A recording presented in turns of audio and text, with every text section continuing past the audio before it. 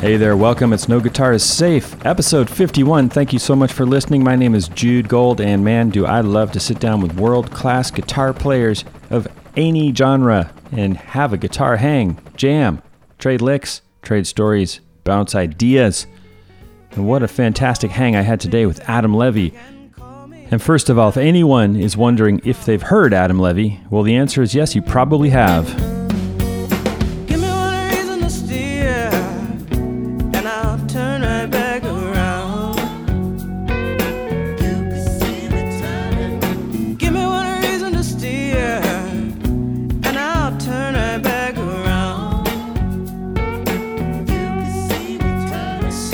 He's played on some big records like that one from Tracy Chapman. That's him on lead guitar. The song is Give Me One Reason. Adam also played all over this huge 18 million selling debut. Come away with me and I'll never stop loving you.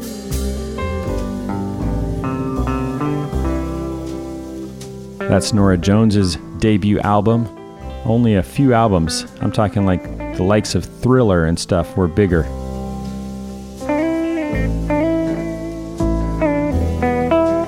Oh, by the way, Adam on this episode is going to show you how to play the awesome Jesse Harris guitar part on Norah's biggest single, Don't Know Why.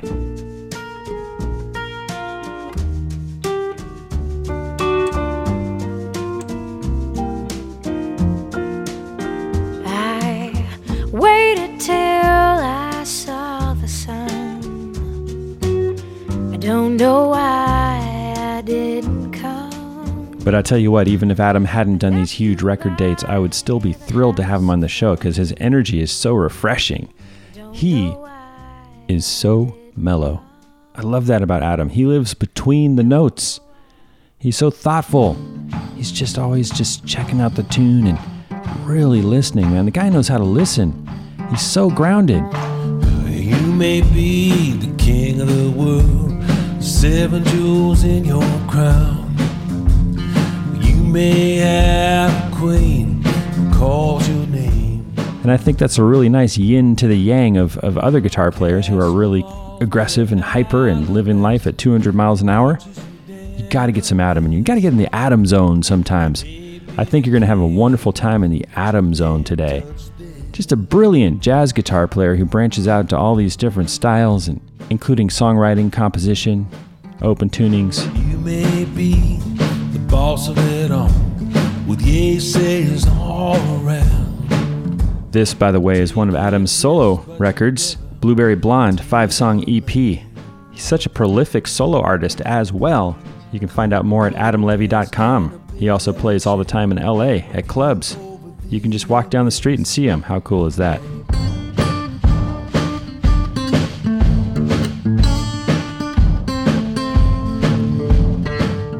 Just a truly deep cat. I mean, that just sounds like a cliche to say, but every time I hang out with Adam, we just go deep.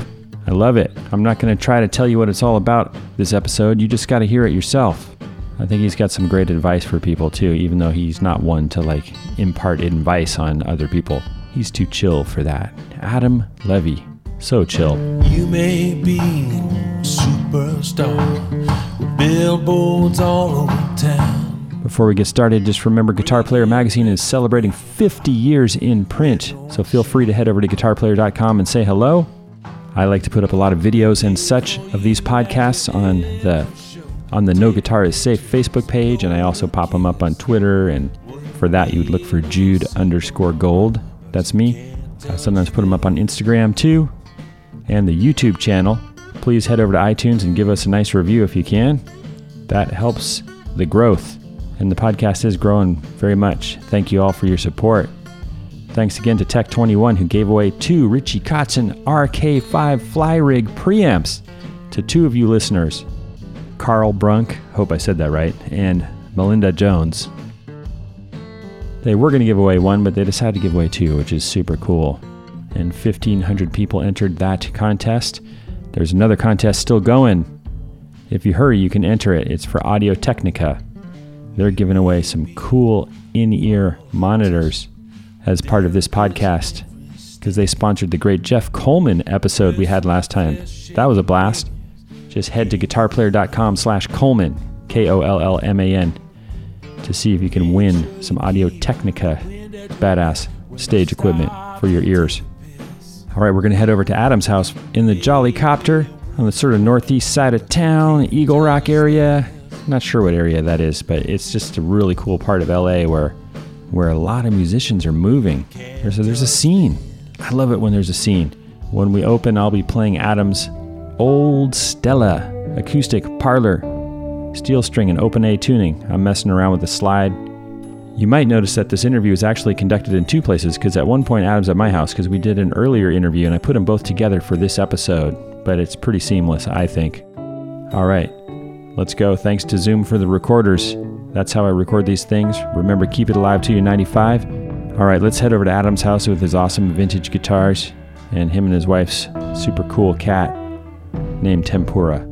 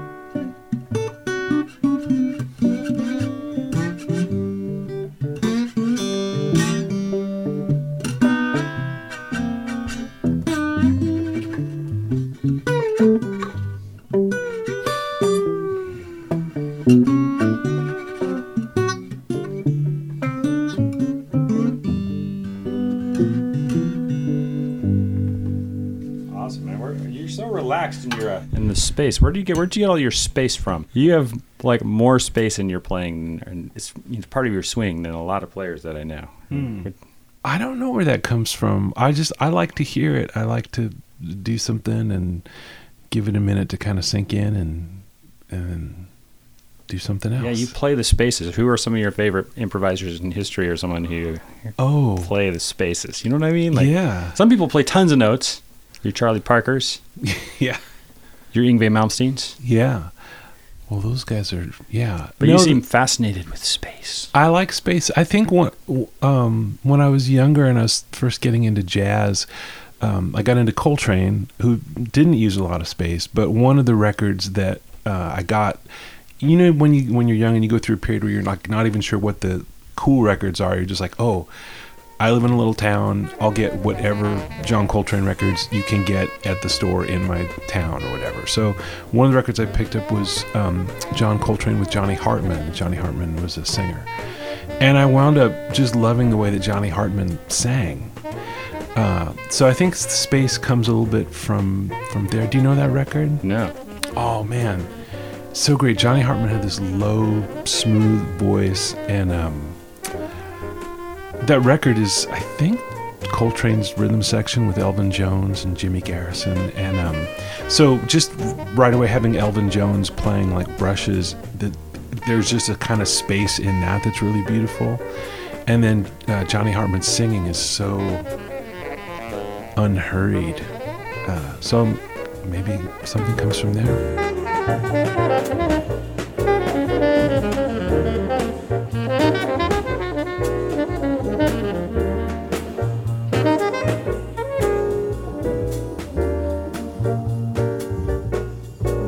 Love was ours until October wandered by. Let the years come and go, I'll still feel the glow that time cannot fade when I hear that lovely autumn serenade. So, Adam, you've been pretty busy, huh? Like, tell me about some of these sessions you just did, like Lisa Loeb. I met her in Chicago. Really? Because we did a double bill. I was playing with Kathy Richardson, Mm-hmm. and she just got up there with an acoustic guitar and whooped ass, and she mentioned that she does these kids records. Yeah. Is that what did you do one of those? Yeah, so she made a kids record. She's done a few, but most recently she did something for Amazon. And it turned out great, and so she's done a couple more, and so the latest iteration is a lullaby record. So I think it's called Lullaby Parade, and I don't know when this podcast will air, but the record I think will be coming out later this year, soon. And I didn't know what guitars to bring, so I brought kind of everything that you see here. I brought electrics, acoustics, because I asked them. Larry Goldings was producing. Larry's listeners, if they don't know who Larry Goldings is, he's an incredible multi-instrumentalist, keyboard wizard, on tour now with John Mayer. Has played with Maceo Parker. You can look him up. But anyway, he was co-producing this record, and I asked him, what should I bring? And he said, just bring what you dig. So I brought a baritone ukulele. Isn't that just a guitar? Okay, that was a joke. The guitar burns longer. Burns longer. Yeah. And an electric, an acoustic, and I have like an high octave guitar. And in the end, I did wind up playing a lot of ukulele because that had a nice light lullaby sound. And then my 330, which people can't see, but you can see, I have a 59 330 that is a great chameleon in the studio. Because it doesn't sound like anything. It doesn't immediately go, oh yeah, that's a Strat or a Tele or a Les Paul or whatever. It kind of can do it. So like one song, I had to do like a Freddie Green, swing feel, and they just mic'd it. No amp at all, and it sounds great mic'd up because it's acoustic. That's cool. And then can we hear it right now? What does it sound like mic'd up? You're telling me that you don't even need to plug in this 59 330. That's what I'm saying. Choose the correct pick for the job. Folks, he is digging through 400,000 picks. My wife teases me because every 6 weeks there'll be some, envelope from Amazon where I've bought a whole ton of picks. And the actual fact is I play fingerstyle 99% of the time. So she comes to my gigs and she's like, where's all those picks you bought? And I'm like, well, so I'm fussing with picks, but probably what's going to happen is awesome. I'm going to play. So I'm going to hold all it. Right. Wow.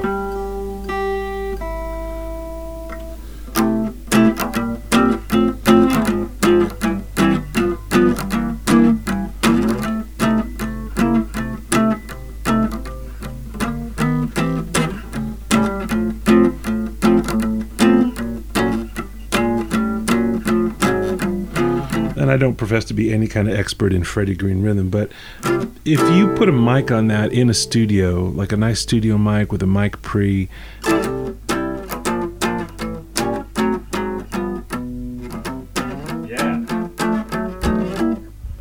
so that's one thing that it does. And then you put it into an amp at a lower kind of setting, and it's clean and sweet, and then you can kind of rock out with it because it's just got one P90 in the middle. It's a really odd guitar. Yeah, you're right, man. That thing really projects. It sounds like there's a little amp on board. Yeah. Something. Yeah. And for the record, we weren't using like a $5,000 Neumann or any kind of, we just have a 57 on it there. Yeah, that's kind of been a secret weapon guitar in the studio. If I have to bring just one thing,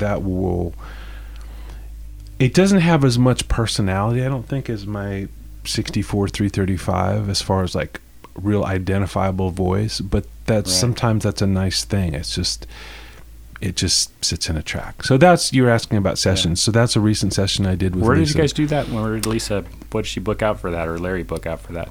Vox, Woody Jackson's studio on Melrose. Do you know that place? Not hip enough to have been inside it. Oh man, it's incredible. It's so incredible. I walked in with all these guitars, and then you just look at the guitar room, and there's there's all the classic Fender guitars you could want, including the, kind of,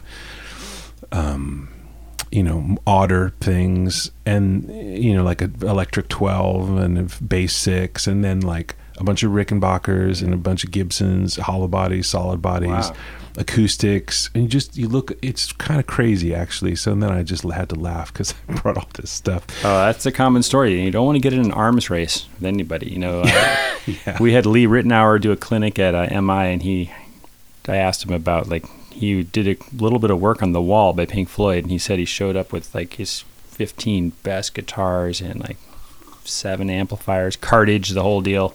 Right. He was going to impress them, the LA Pro, because they were in town. Yeah. And he just said the second he walked in, he was just dumbfounded by the guitar collection David Gilmour had there. Yeah, of course. Well, and I did wind up using one of their guitars on one track, but on the whole... See, I'm getting smart. I didn't bring any guitars over here today. I just play your stuff. Yes, I know you'd have it. I do have... I'm no David Gilmour, but... I have kind of one of everything instead of 5 of everything or something like. So that's what I brought. We recorded at Vox, and it's a nice room. And they also have all the stuff that I just said about guitars. They have whatever that stuff is for keyboard players. Various ancient things that, guitar.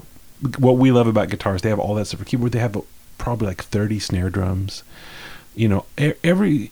Damn. It's an amazing place. Who else has recorded there? Everybody. That place has been there, I think, since the 40s. It's across the street from Paramount Studios on Melrose. Yeah. And there's no sign, because most studios, they don't really want people to just go knock on the door. But it's awesome. I only found out about it through journalism. About 2 years ago, I interviewed Richard Thompson for Fretboard Journal. Is it okay to mention another magazine on this podcast? Okay, you may. Okay. No, that's a great magazine. Yeah, and they did the photo shoot there, because when you walk in there, it's just so vintage looking. They have like old acoustic tile, like the white with all the little poked out holes, and the old linoleum floor. It's been there since the jazz era. And Awesome. It's mostly unchanged. So it's a great place to do a photo shoot if you want a kind of a vintage studio room look. And real quickly, isn't Lisa cool? Lisa Loeb. Isn't it neat to finally hang out with her after that video where we all fell in love with her? Mm-hmm. I think she is super duper awesome. I've known her for a decade or so. I did a tour of Japan with her in 2008. And a few other shows kind of around that time. And I'd always admired her from afar, and like sometimes you get to meet people that you hope are going to be cool, and maybe they're not as cool as you think. She's like 10 times more cool than you could even imagine. She's just so creative and smart and funny and very dry. Like sometimes she says stuff you're just like, really? Wow. Like, I love her. I think she's super awesome. She surprises you with her edginess, or just her... Yeah. I play with America's darling Kristen Chenoweth. Uh-huh. I just love, you hang out with people and then they surprise you. Like, she's got the funniest, sickest sense of humor. Yeah. Oh my gosh. Yeah. Now, speaking of, I'm looking at this incredible poster of the Fillmore gig you did with Norah Jones, and you were on the same bill with Willie Nelson. Did you get to hang with Willie at all? A little bit. I'm not the most hang out with the person, to be honest. So when the opportunity came to like go on Willie's bus and line up with Willie, I I balked, and I'll probably regret that for a long time. As a rule, I don't smoke, but So did you feel it would be rude to not inhale? Yeah, And you didn't it want would be rude to be on Willie's bus and not inhale. So I didn't want to fake it, and so I said no, thank you. But it's one of those things that everybody should do. So I usually what winds up happening when I'm in a situation, like not in a light up situation, but in like a backstage situation, I would usually wind up like hanging out with the bass player or hanging out with Mickey Raphael, the harmonica player, rather than like whoever's name is on. Well, that would probably lead to a gig if you hang out with the bass player or the harmonica player. Exactly. Pay attention, kids. That's true. Yeah, that's true. Now, you are an interesting cat because I'm not sure about this, but I think you might be the only person in LA who doesn't drive. Is that true? That's true. Explain this phenomenon to me. This is amazing. You need to get around in LA. You need to get around in LA. Yeah. Well, let's see. I lived in New York for a long time where having a car is not usually helpful. It's usually a burden. You have to park it. You have to drive it in crazy traffic. There's tolls, and it's just a pain in the ass, really, to have a car in New York. So you would naturally be the guy in New York who you probably drove when you were there, and here you don't drive. No. So I gave up driving, as I think most people do when they move to New York. Unless you live in, I guess if you live in New Jersey or there's parts of Brooklyn where you could actually park in a driveway. But I just stopped, and then when I moved back here, yeah, I wish I had a really good answer, but I just really have kind of lost the nerve, I think. I mean, if I'm really honest, I'm a little bit nervous about it. I can respect that. Yeah, this place is crazy. It's when I moved here 8 years ago, my insurance rate for my car went up like a few $100s, and Right. at first I thought they were robbing me, and then I realized, no, there are Yeah. a lot more Yeah. incidents here. There's a lot more, and so that's the thing. It's like when I tell people I don't drive, people usually have some questions. But my question is always, I mean, nobody ever says to me like, "Oh, it's so awesome. You should drive because driving in LA is so awesome." I mean, it's just nobody has yet convinced me. The only time I really kind of wish I drove actually wouldn't be to get around. It wouldn't be to like get in and out of the Trader Joe's parking lot on Hyperion. Like, no, that's not what I would do. If I drove, I would just like drive, recreationally. Like, oh, I'm not doing anything this weekend. Let's go out to the desert. And then it's just like, that sounds kind of cool to me. But as far as like getting around, and I don't secretly drive. I don't know if you've ever seen. There's a British TV comedy show called Little Britain. No, I have not seen that.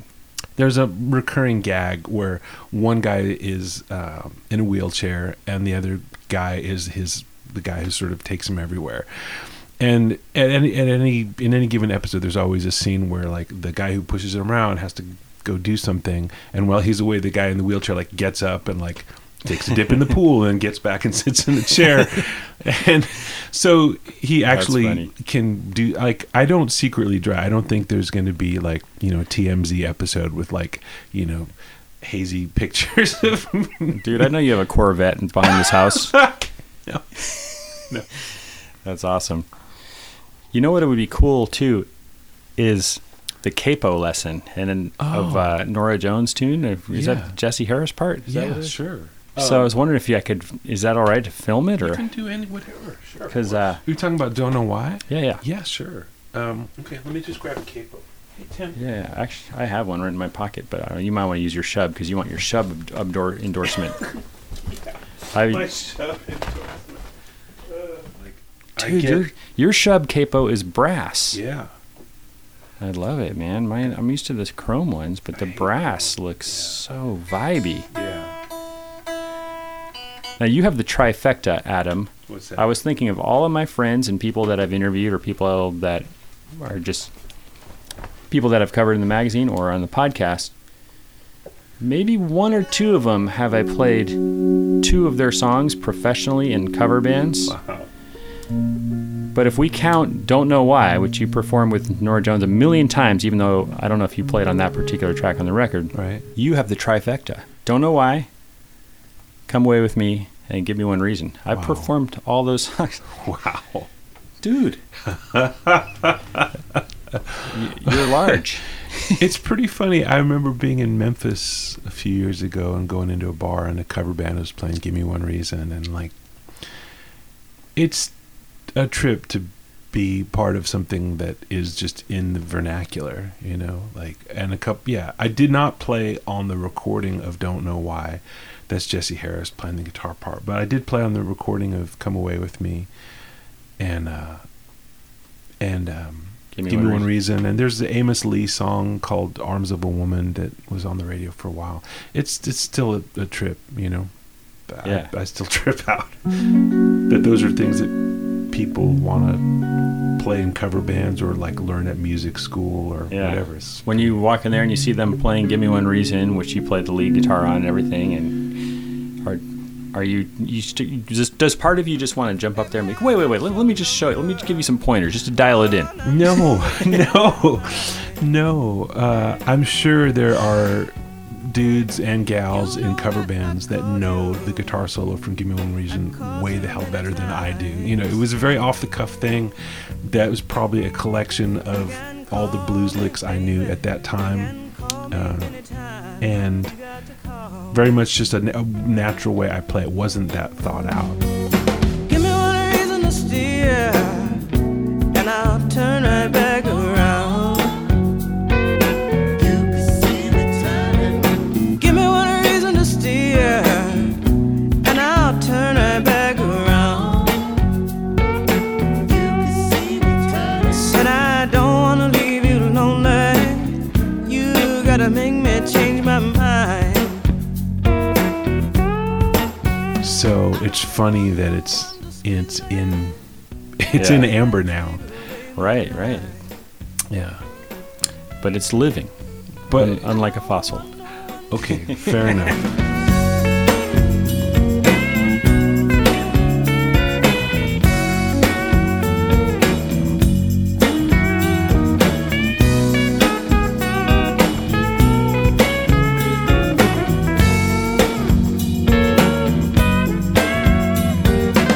I'm more likely to correct. Like, I've seen people play Don't Know Why wrong, and even though I can't claim that part, it's not, I didn't create that part. I've seen a lot of people play it wrong. I'm more likely to correct that somebody doing that wrong than Give Me One Reason or anything else.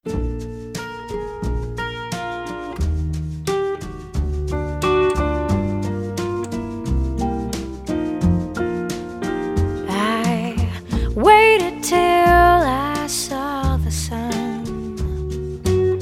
I don't know why I didn't come. Well, for the record, Yeah. just so you know that when I was performing that Don't Know Why Yeah. that song, I was most definitely not playing it right. I was playing it wrong. I was not using a capo. We'll have to do a mini-sode of you're playing it wrong. But it's really neat to see the capo part, and I'm going to film this and put this Sure. on the Facebook page and on my Jude Gold YouTube channel for anyone who wants to see this. Such a beautiful part. Let me put down this awesome vintage Stella of yours. What year is this acoustic? 30, more or less. I am not worthy. I'm glad. That's incredible. All right. Yeah.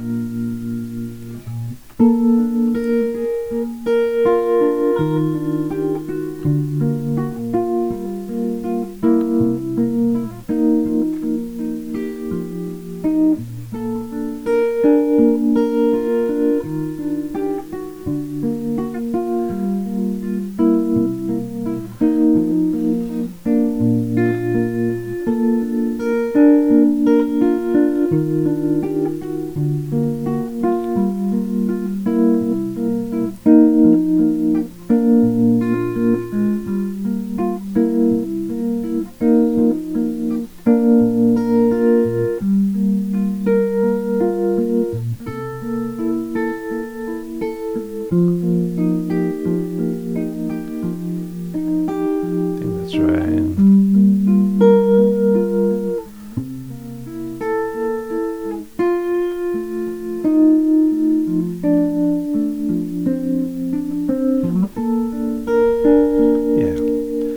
Bridge is a little iffy on the bridge, but that's the idea, and you could even maybe just use the front part of that if you want to. Oh, that's beautiful, man. So the first voicing, where do you start at? Now, first you've got the capo at the 6th position, Right. 6th fret, Yeah. but you're starting you're hopped up a little bit up to the that's the 12th position with your first finger on the 4th string at the 12th fret. So it's like this. If we were in E, it would be this. Now you're So at the it's kind 6th of position, out of this E7 shape. Right. 6th position there. Yeah. And that's the part that I think a lot of people miss is the picking pattern is asymmetrical there. You have to skip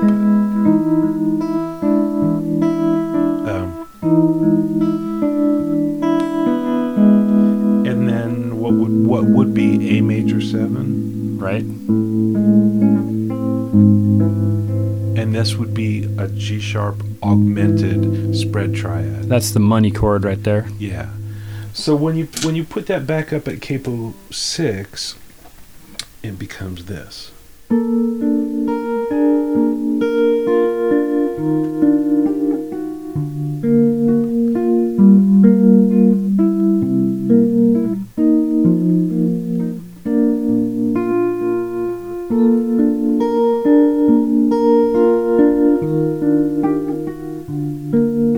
Sounds so angelic. And what do you do on the bridge? I'm not doing it right exactly, but it's basically a C sharp relative to the capo, C sharp minor 7, and then F sharp 13, or as Ted Green would call it, F sharp 7/6. Not a true 13 chord, and then B9 sus. And in real pitch, this is G minor 7, Right. C13, F9 sus, but relative to the capo, C sharp minor 7. And how do you do the walk down the second time through that little progression? Cool, I'll show you. I'm not sure. I'm thinking about if the chord is this the first time or this. I'll have to listen, but Either way. it's Gorgeous. And then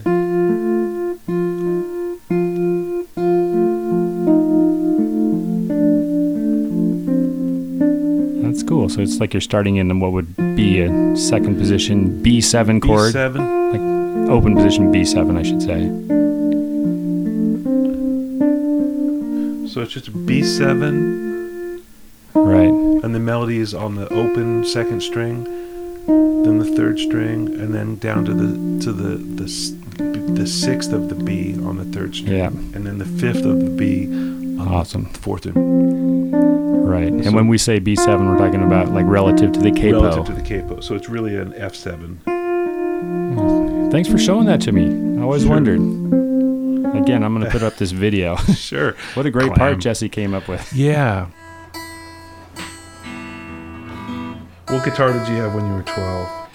When I was 12, Yeah. by that point, I did have an electric. I had a Harmony Stratotone, which when I was 14, maybe 15, I think, we destroyed it, me and my brother, in the backyard for a photo shoot.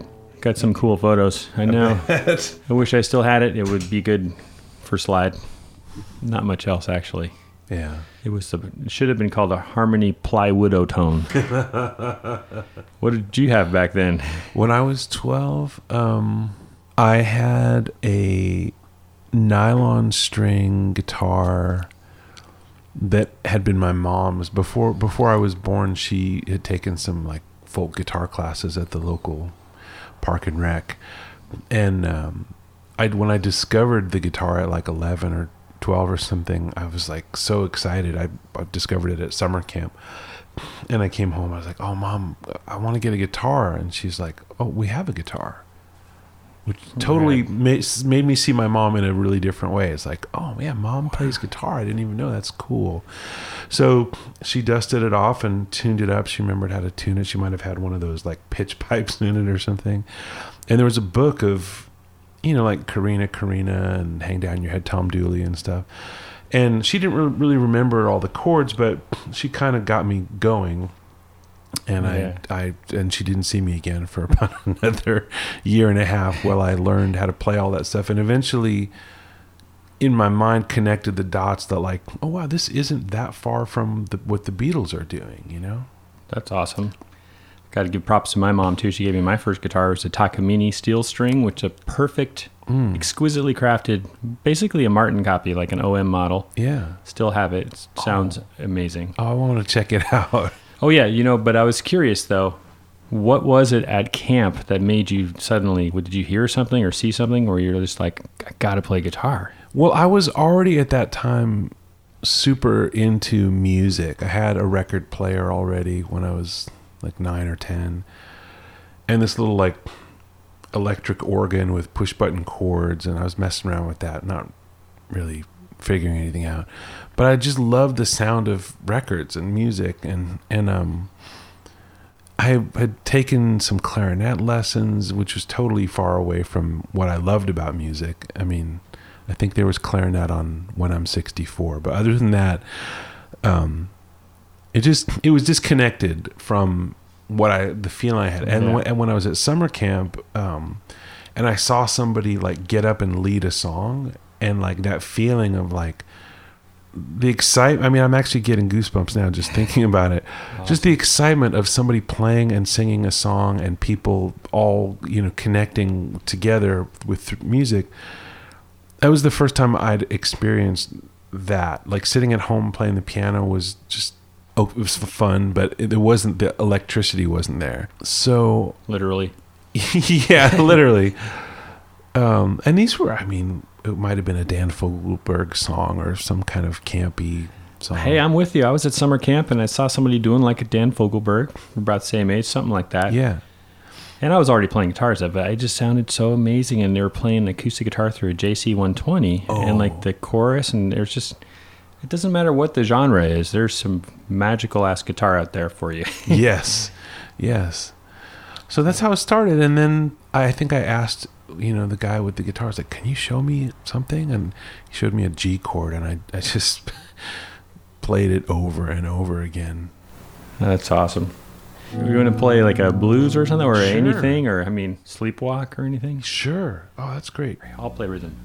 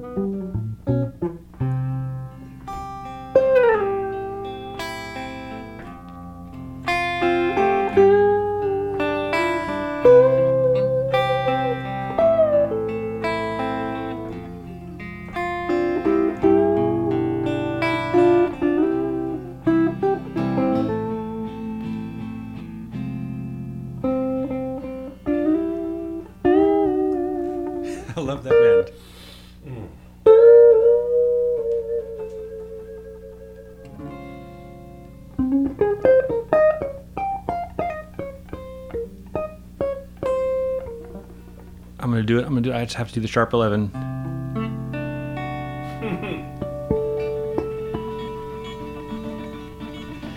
That's great, man. It's funny. I was thinking we should do a solo or something, but then it's like it's just such a perfect little tune. It's perfect as is. There's nothing wrong with it, and it's perfect for you because I always love how much space you put in your lines, whether you're jamming at a club or whatever, or recording on an album. Oh man, thanks. I like that. Dan Gilbert at MI, one of our teachers, he was giving a speech once and he nailed it perfectly. He's like, it was like a graduating thing, like, congratulations, all you graduates, you've just got your degree and completed 2 years of focusing on all the notes. Now it's time for you to go out there and focus on the silences or something. Focus on the spaces. It was great. Oh man. Well, I have this rare condition. It's micronarcolepsy. So like, I'm really just blacking with the spaces. I'm just really just blacking out for a moment or two there. Micronarcolepsy. That's epically cool. I mean, it's like in this age, I'm not sure if that's really a condition. I'm not supposed to laugh, but that's pretty good. Yeah. So you and a lot of great guitar players have that, like Bill Frisell and B.B. King, all you micronarcoleptics. That's awesome, dude. I have another condition, which is... What's that? I came up with this the other day. What's that? I'm a horrible procrastinator. Tell me. That's when I do my best practicing when I have to do something else. Right. Number one is when I got to go out the door somewhere, or so I'm waiting for somebody to get ready or whatever. I'm just like, I'll pick up the guitar and then I'm in the zone because there's no pressure. Like if you have 3 hours of open schedule and it's time to practice for you, that's really daunting, right? Because then you have to you start thinking about what's the best way to use that time, and then 2.5 hours later, you're still thinking about what's the best way to use that time, and you haven't used the time. So procrastinating, different words you could use. Maybe procrastination. I like procrastination. Yeah, I'm a horrible procrastinator, man. I love that. That's great. That tune, I used to play Sleepwalk a lot, and that was back when I used to use a plain G, and it just hit me like while we were playing that tune. Like I don't have a lot of like trick bending things together. I'm not Albert Lee by any stretch, but I used to have a couple of those things, and I started using a wound G a few years ago, and it just makes that kind of stuff. I love that bend. It's so hard now. Let's see. So what are you in the third and second string? I'm on the second and third string, and I'm attempting to bend A and C up a whole step. Yeah, right at the 13th position. Yeah, but plain strings and wound strings tension differently, so I'm getting up to sort of A sharp ish. I call those kind of bends, boneless chicken picking bends. Yeah. It reminds me of like a... Or were you getting multiple bent notes in one bend. Right. And that's great. Yeah, I love what you're doing there. You get the... Yeah. I'm totally out of tune myself, but I'm going to try that later. There you go. Yeah, that's it. I'm holding the telly, so I'm cheating. What are you holding there? That thing is beautiful. Oh, thanks. This is a 1964 Gibson ES 335. Man, I'm honored to have that guitar in my house. I'm honored to have you in my house, but especially honored to have that guitar in my house. That is incredible, man. That's just so cherry and perfect. I love how the sun is kind of browned or graham crackered the white binding. Yeah. What do they call that? Wow, well, I don't know, but I love that's exactly what it is. Yeah, I think when this guitar was new, the binding must have been more ivory colored, and over the years, it's absorbed some, I don't know what. Yeah, I got my 2000 as you helped me date it over there. It looks similar to yours. It could be the grandson or great grandson of your guitar. Definitely. Mine's got the Grover tuners on it, which are pretty heavy metal objects. Not heavy metal, but they are metallic objects that are a lot heavier than these kind of classic tuners you got. Yeah, these are, what are these? They say Gibson Deluxe on them.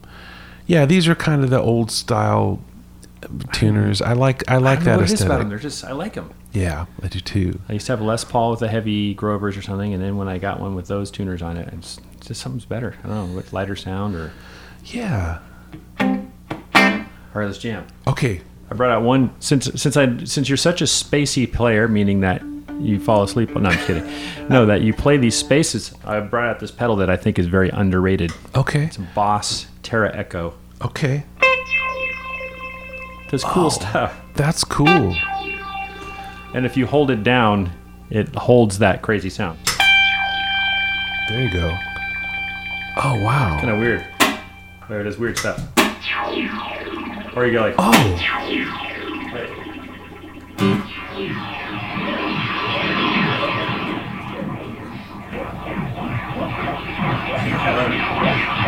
Wow. But mostly, it's just fun for hitting one note and going. Right, anyway, let's play something. That's cool. That's so not bossy. My idea of boss pedals is probably very out of date. It's like the purple flanger and the DS1. Speaking of, when we were 12, but yeah, let's play something. I'm an evangelist for this pedal because people don't realize it's kind of like a boutique echo.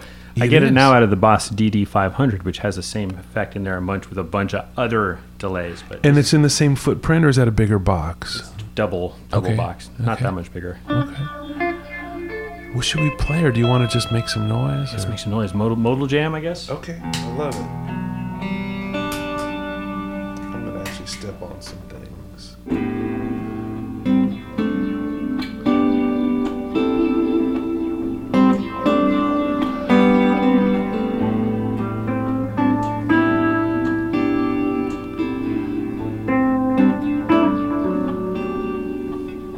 Sorry.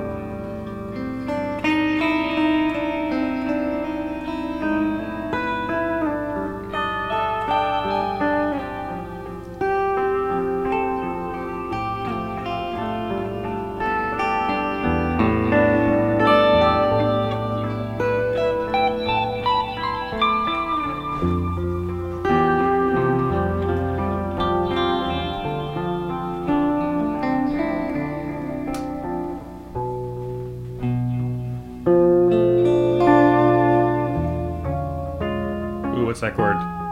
That was E13 flat 9. That totally works right there. That's cool.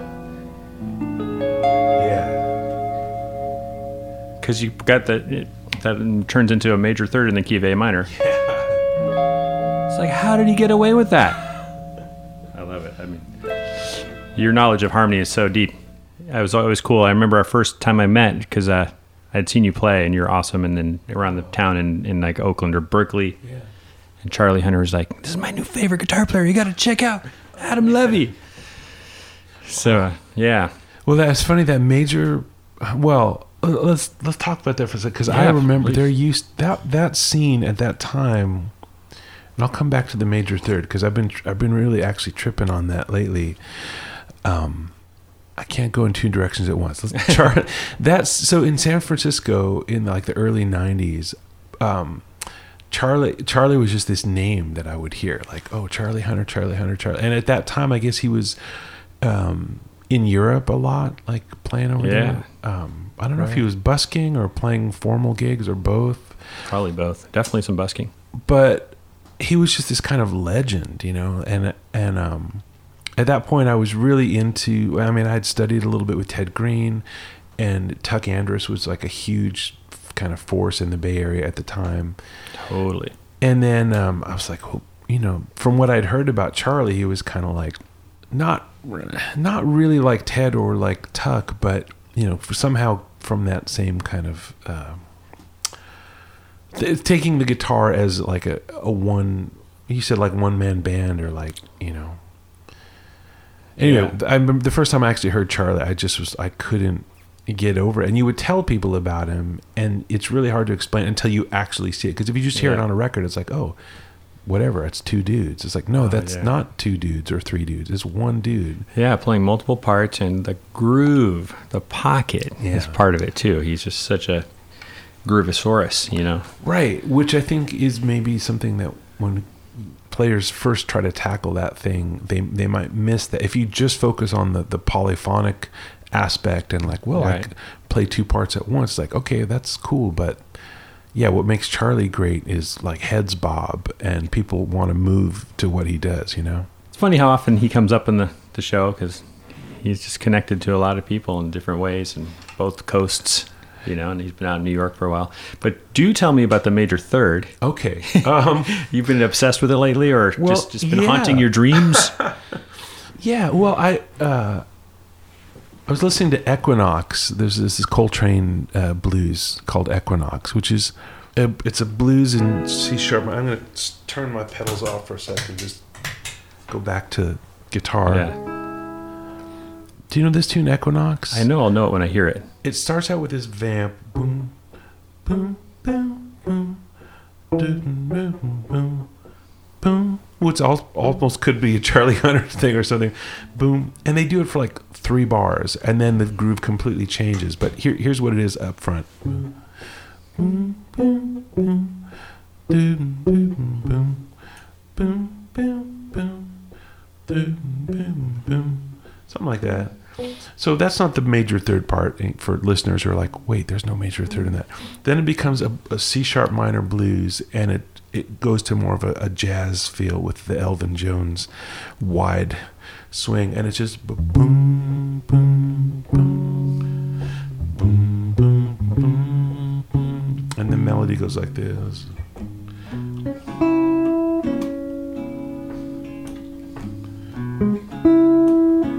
And then the 4 minor. Back to the 1. And then the turnaround is.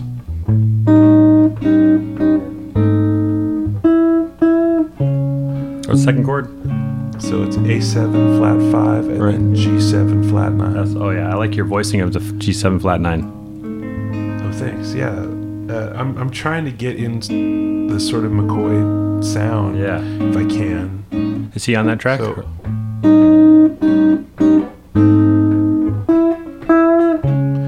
and then, so check it out. So in the head, the on the melody, it's not even a chord. It's just bass. right? And then on the F sharp minor, there's this every time in the head, and it's what I love about that is the specificity. It's not like in jazz, there's often this idea of like everything is just in the flow, and that's true, but sometimes, again, about like what you were saying about Charlie, like people miss how the groove is so important. I think sometimes in jazz or any kind of music, you can miss that the specificity of it is what makes one tune not another tune, you know? So that happens, and then this is back to this no chord, Right. and then these specific chords.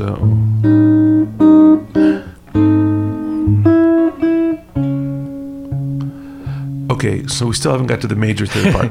Now, over the solos, that feel stays the same, which is pretty modern. At the time, most jazz bands, the bass player would start walking at that point, but he doesn't. He stays on that the entire time. It never... But, okay, so here's the major third part I'm getting about.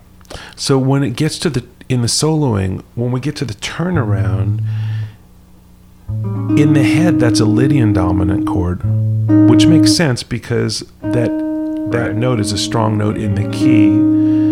But in the soloing, it's more of this kind of chord. It's a dominant 7 sus. It's like G over A. Wow. But not even with the, there's no third in there even. It's almost like E minor 7 over A. It's that kind of sound. Okay. And then on the 5 chord, it's that. It's a F triad over A flat. So that's crazy. So the turnaround is... Oh, you got the G in the top? Sure. Cool. I like that. That's just more my fingers fell. But yeah, it's cool. Well, that still qualifies as E minor over over A. Yeah. And then,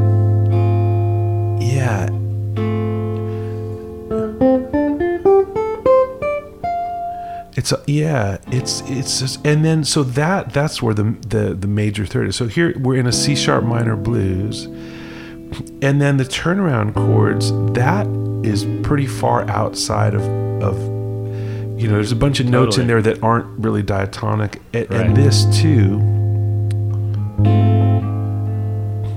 Well, we're in C sharp minor. And there's an F natural or an E sharp or whatever you want to call that. Yeah, so we're in C sharp minor. There shouldn't be an F triad in that key, nor should there be a G triad for that matter. That's great.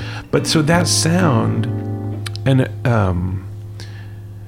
what's striking is that it's like an 8.5 minute jam, and McCoy Tyner does that pretty much every time. So it's definitely a choice. It's not just something that happened in passing. It's like something he thought about or talked about with Train or whatever, and that should sound so wrong, but when you hear it kind of grabs your ear. So anyway, that's what I've been tripping about. That's cool. So wait, how does the rhythm go for that? Yeah, they're both pushed, I think. 1, 2, 3 2,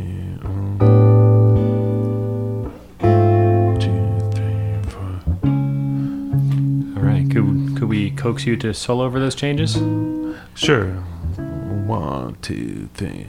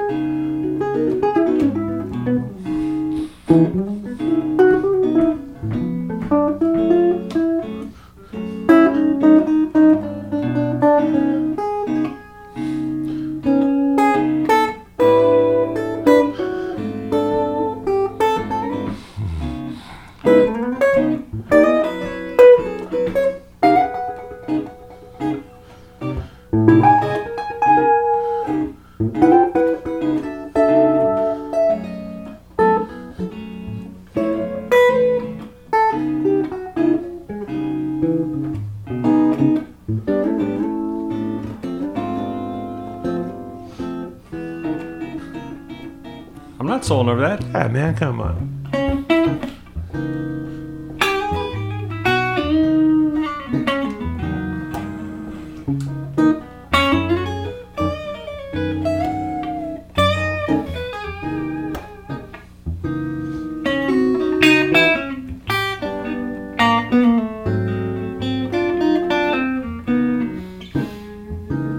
I don't know, man. That's a weird one.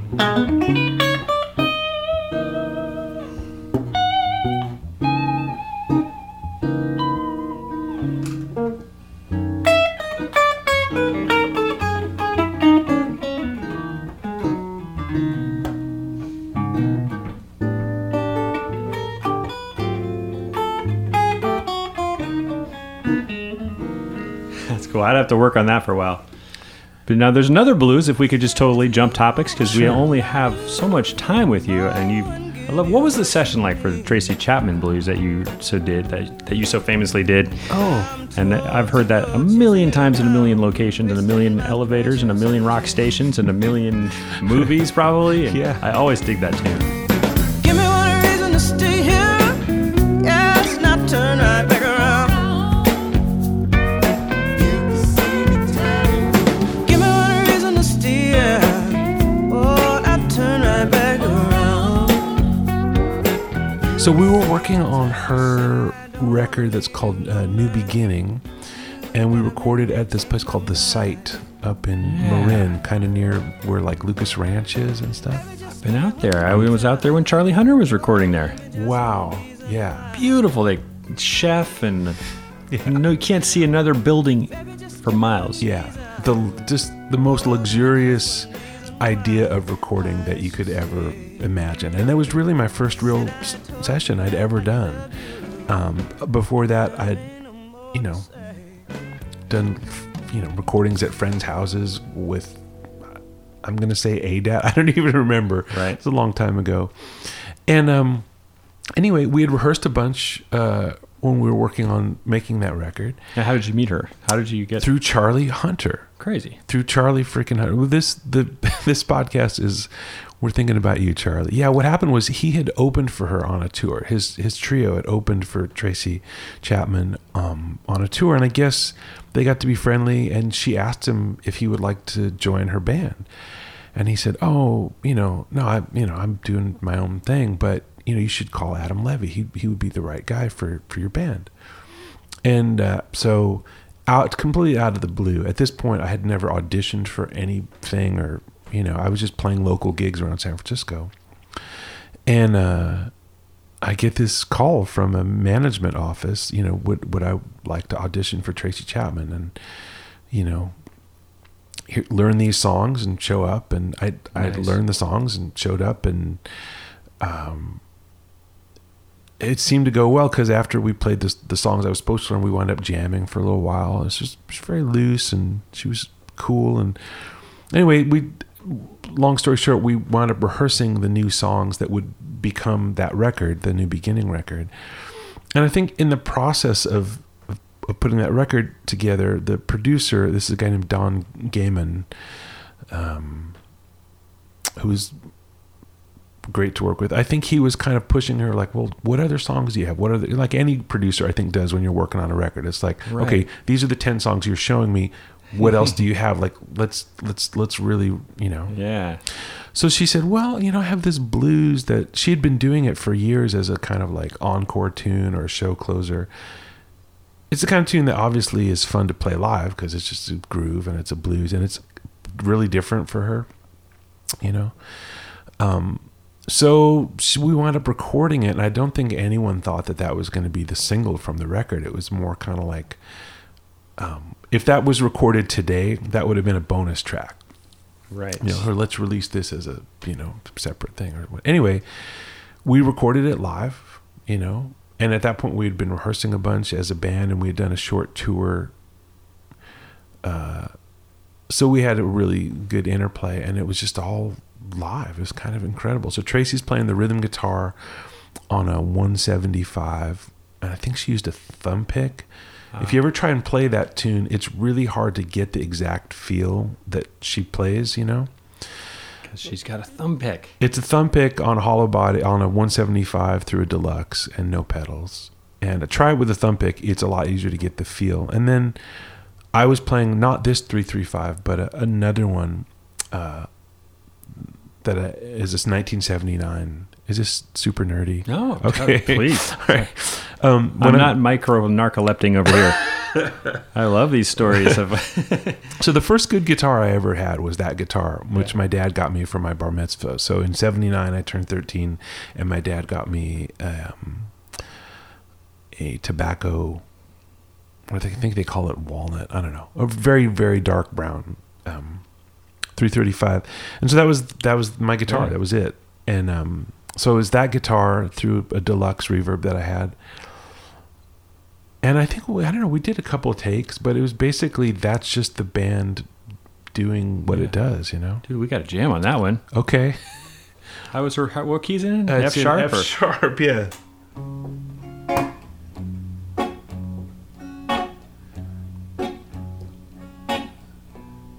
Oh, wait. You got the feel. It's like you played it. I mean, I know you didn't play this part, but it's like you know this song. I do know this song. Can you sing it for us? No, I can't. And I would, but I love to sing. I just don't know all the words. Give me one reason to stay here, and I'll turn right back around. I don't know the words. Yeah, that's the only line I know. Sing it again. It's a blues. Give me one reason to stay here, and I'll turn right back around. And this part, but you know, Think of something that rhymes with around. I'm only to the dreaming. I ain't your bozo the clown. Yeah. Her line was much better, but you gotta give me those fills.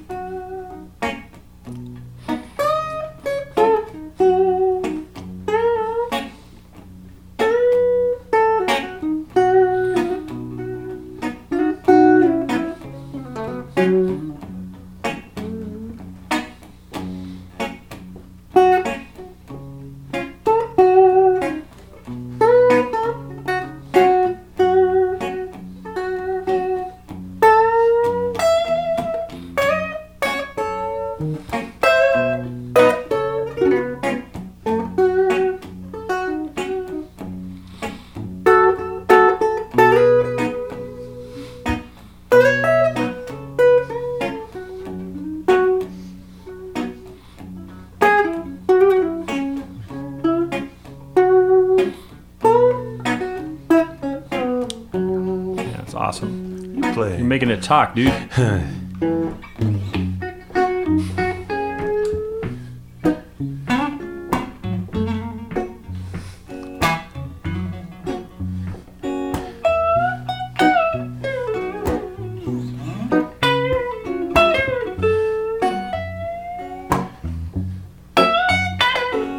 Yeah.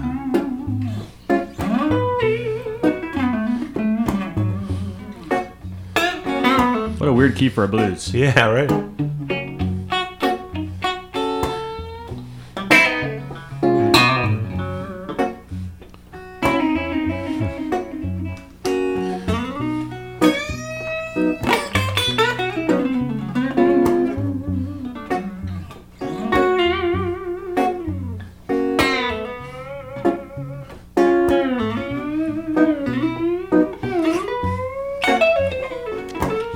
Dude, what was it like when you hear yourself on the radio and it's everywhere and you're coming out of car stereos and and ever. Yeah, it was pretty funny. I think the car I couldn't hear it on the car that I was driving at the time because I had bought this old beater Dodge Dart that had just, I think, an AM radio, and that was all over FM radio. I don't think it was on AM radio very much. So I couldn't hear it in my own car, but I do remember hearing it like in coffee shops and cafes. And it just blew my mind because honestly, I mean, that was really a dream for me. I didn't ever imagine I was going to be a touring guitar player. My heroes were studio players, really. Such as? Well, like when I was young and I would read Guitar Player magazine, you know, I always loved Tommy Tedesco's column. That was like the highlight for me, you know? Yeah, he'd tell you about some crazy session, exactly how much money he made, and show you the chart that he was given, and tell you little tidbits about the story. Exactly, yeah. Awesome. So just that kind of stuff. And, well, who you said, name some studio players. I mean, Jimmy Weibel, although he's not on a ton of like, you know, rock or blues records, he recorded more in the 50s and 60s. And then when I was a kid, he was doing TV sessions more. So you were probably hearing him in the background on some TV show, but you might not know it. But, you know, Larry Carlton as a studio player, like on the Nightfly record, I stole so much stuff off of that record. Rad. And I guess, you know, Danny Korchmar and, you know, so when I thought of having any kind of career in music, it was definitely studio based. Oh, and Steve Lukather, of course. How could I forget? Like Luke Daddy. Luke Daddy. When you and I were youngins, he ruled the studio world. I mean, he really did. Oh yeah. So, you know, I got an SPX 90 and did my best. There you go. I got a Tom Anderson.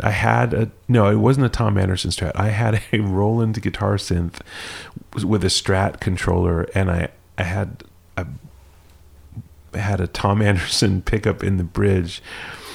Boy, I'm probably not making any sense because I'm just like really being nostalgic right now. Yeah, I love going back, you know, to all the different eras of guitar. Yeah, the Valley Arts eras, you know. Yeah, dude, the 80s. And so I remember looking at the pictures of the Valley Arts and seeing Larry Carlton. I was like, I gotta have one because Larry Carlton plays one. Of course, later I realized 335 was his true love.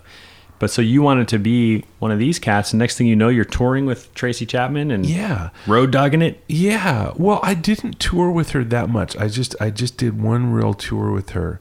But to your question, like, what was it like to hear myself on the radio? That was really the dream. Like, road dogging it was not at all the dream.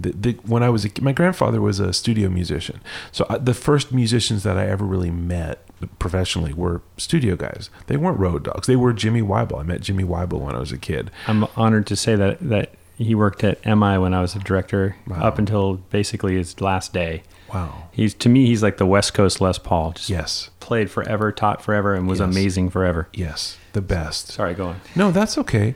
So to get that, I mean, it was almost like too soon. Like in a way, I was like, oh, instead of thinking, how can I get on another record that's on the radio? I just thought, like, wait, was that it? Did I just, like, you know, shoot the whole lot? Like, wow, I'm however old I was. Like, it was just a dream come true. I had to, like, think, like, what am I going to do next? Like, this was just the biggest.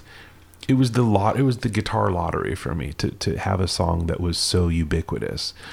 And of course, you'd be in a cafe and you'd say to the person selling the coffee, you'd be, oh, that's me. And they just look at you like, yeah, dude, whatever. Like, yeah, whatever, $250. Yeah, and especially because I left Tracy's band actually before that record even took off. So in the music video, Linda Taylor is miming my part. So then nobody's really going to believe me at all. It's like, no, there's a lady playing the guitar in the video, dude. That's not you. Well, you bounced back from that gig pretty well. I did okay. And then I played with Nora. No, that's when I re-met you when I applied for a job at Guitar Player Magazine. It was basically, you had given notice. It was basically your job. Right. Your position. Right. And I remember you taught me something that day, whether you realize it or not. Like, we had a great hang, Okay.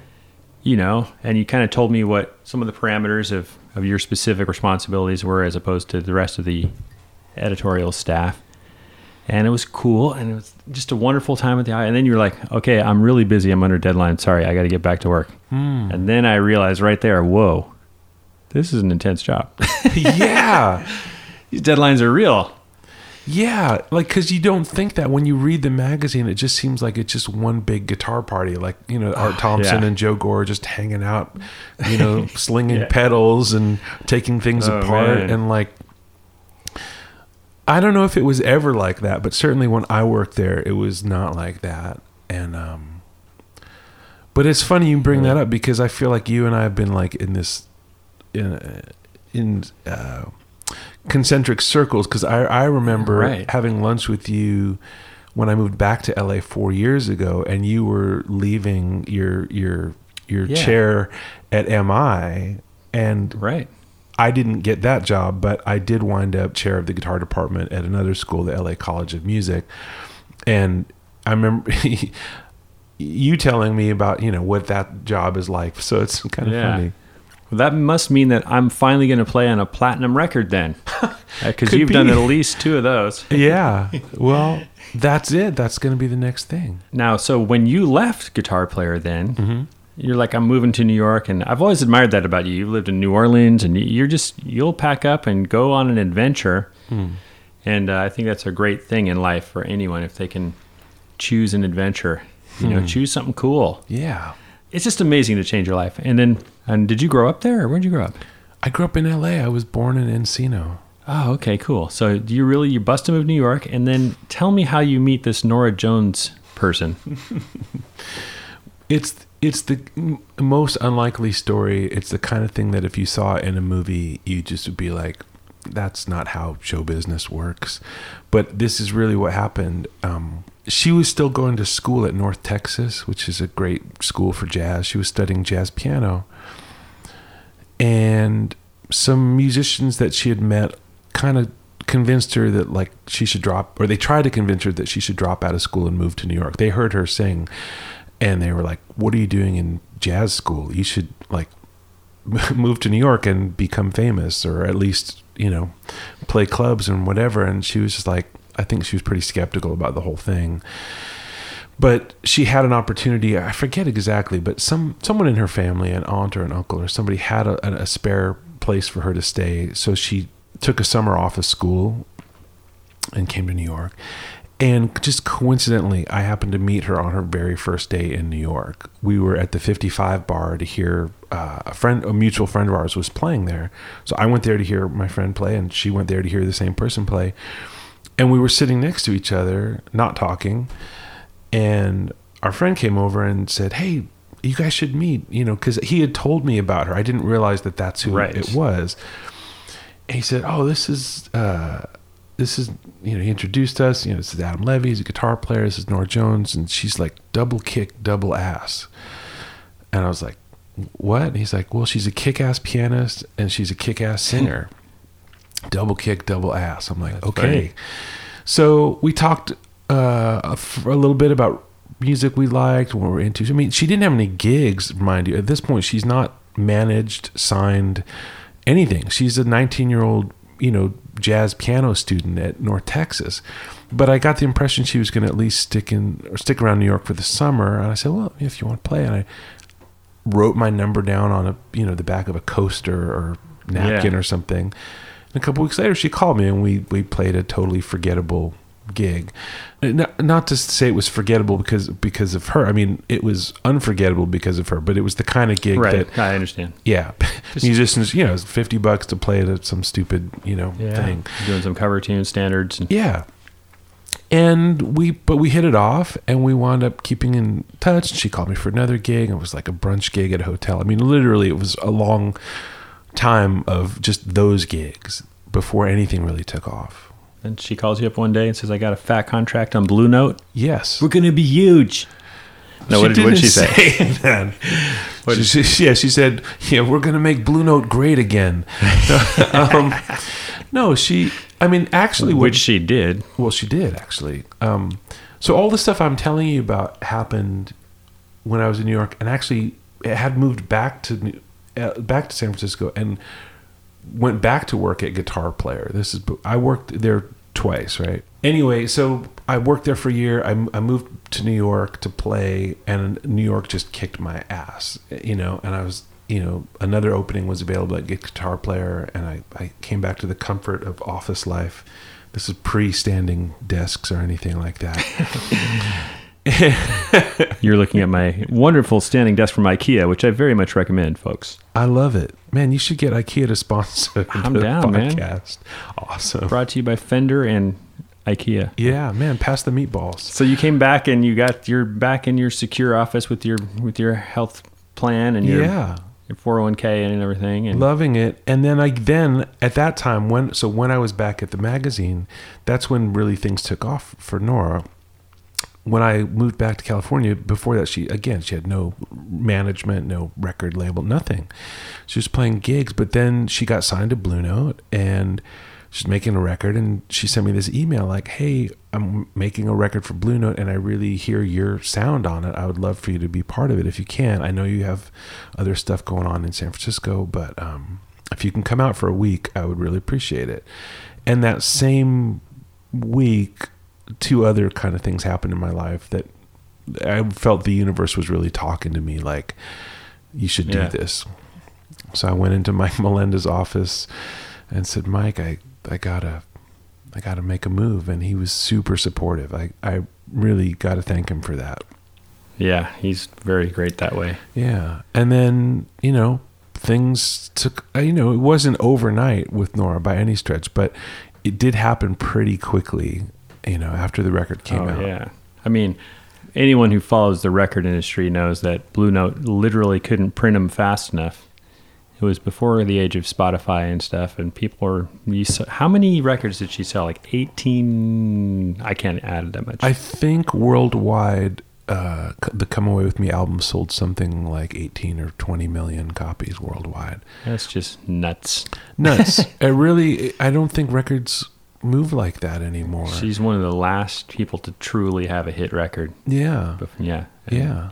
So to be, again, when, and earlier when we were talking, I said that being on Give Me One Reason was like a dream come true. And like, how do you follow that up? I really thought I was just going to go back to playing like at the Bison Brewing Company, playing improv jazz at Bison and Jupiter. And I don't know if you probably played those places too. Yeah. And playing over the beer clinks. Yep. And then I got to live an even better dream, which is like I got to join. When I played with Tracy, she was already Tracy Chapman. I mean, she'd been Tracy Chapman at that point for 10 years. I mean, she'd been Tracy Chapman her whole life, but you know what I mean. Right. She'd been and Nora was not that. It was like I met her, there was nothing, and I got to take this incredible ride, and I stayed with her for three records, and she wound up recording one of my songs on her second record. Yeah, which one was that? It's called In the Morning. Cool. It's a blues.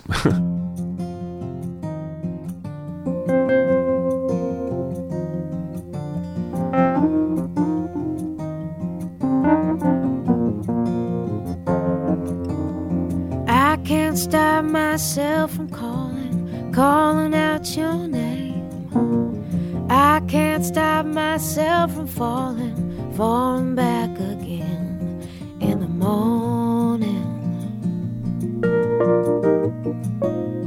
Baby, in the afternoon.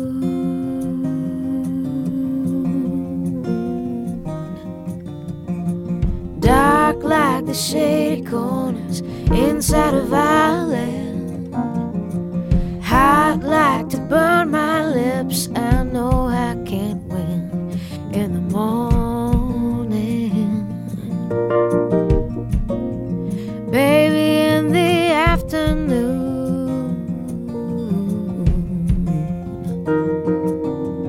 I tried to quit you, but I'm too weak.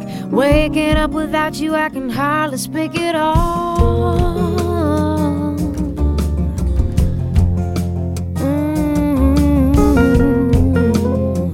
And that was a whole other dream come true, to have a song on a record that millions of people would buy and hear. It's kind of unbelievable. Yeah, and that's an incredible thing that you lived. And for me or any other musician, I think, who's, there's just nothing more exciting than watching an artist start from the forgettable gig and just blow up.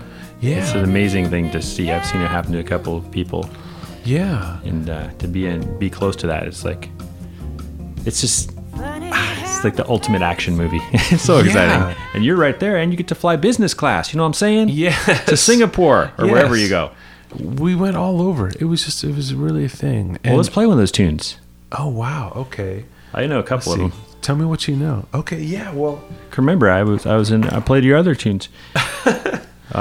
Doing those. If you can really play that would be. Is that Don't Know Why? Yeah, I can't sing it. Shame on me, but.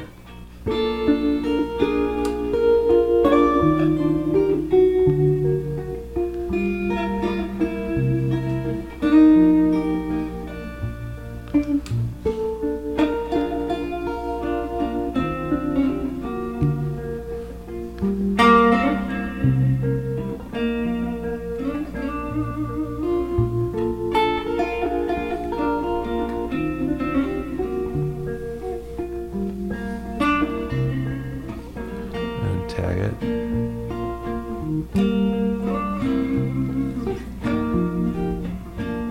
Bridge.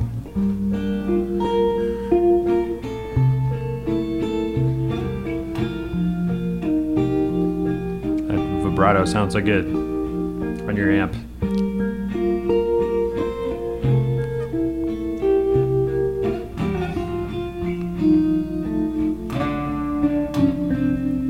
I'm playing too hard, dude. You just get the most gentle touch over there. It's cool.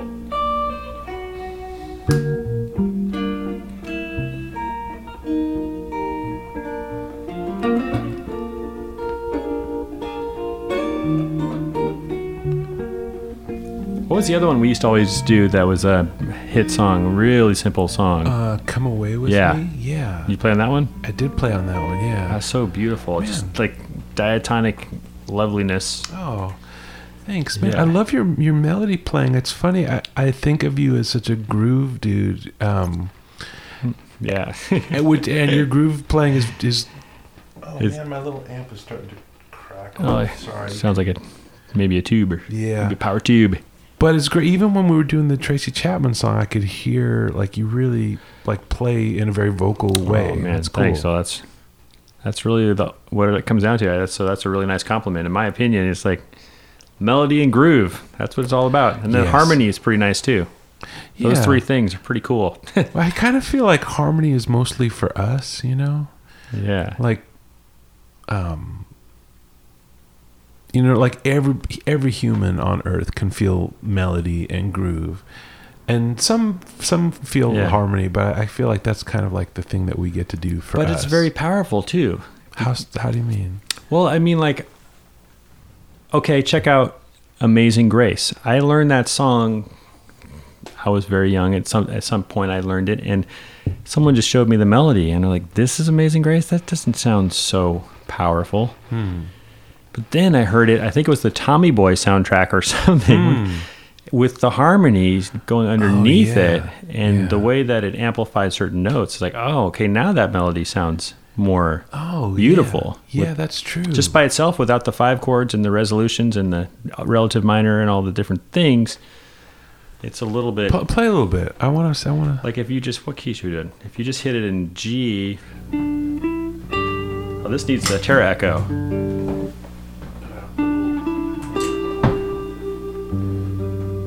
Well, now it just sounds beautiful any way you slice it. Because even if you don't play the harmony, you hear it in your head. Yeah. But when I first heard it, it wasn't there. But yeah, I'll start it.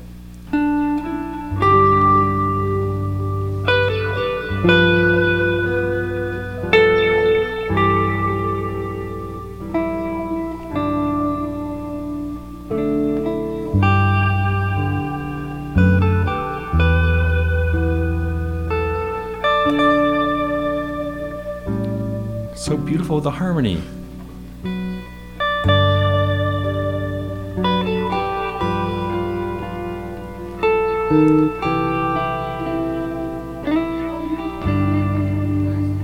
minor.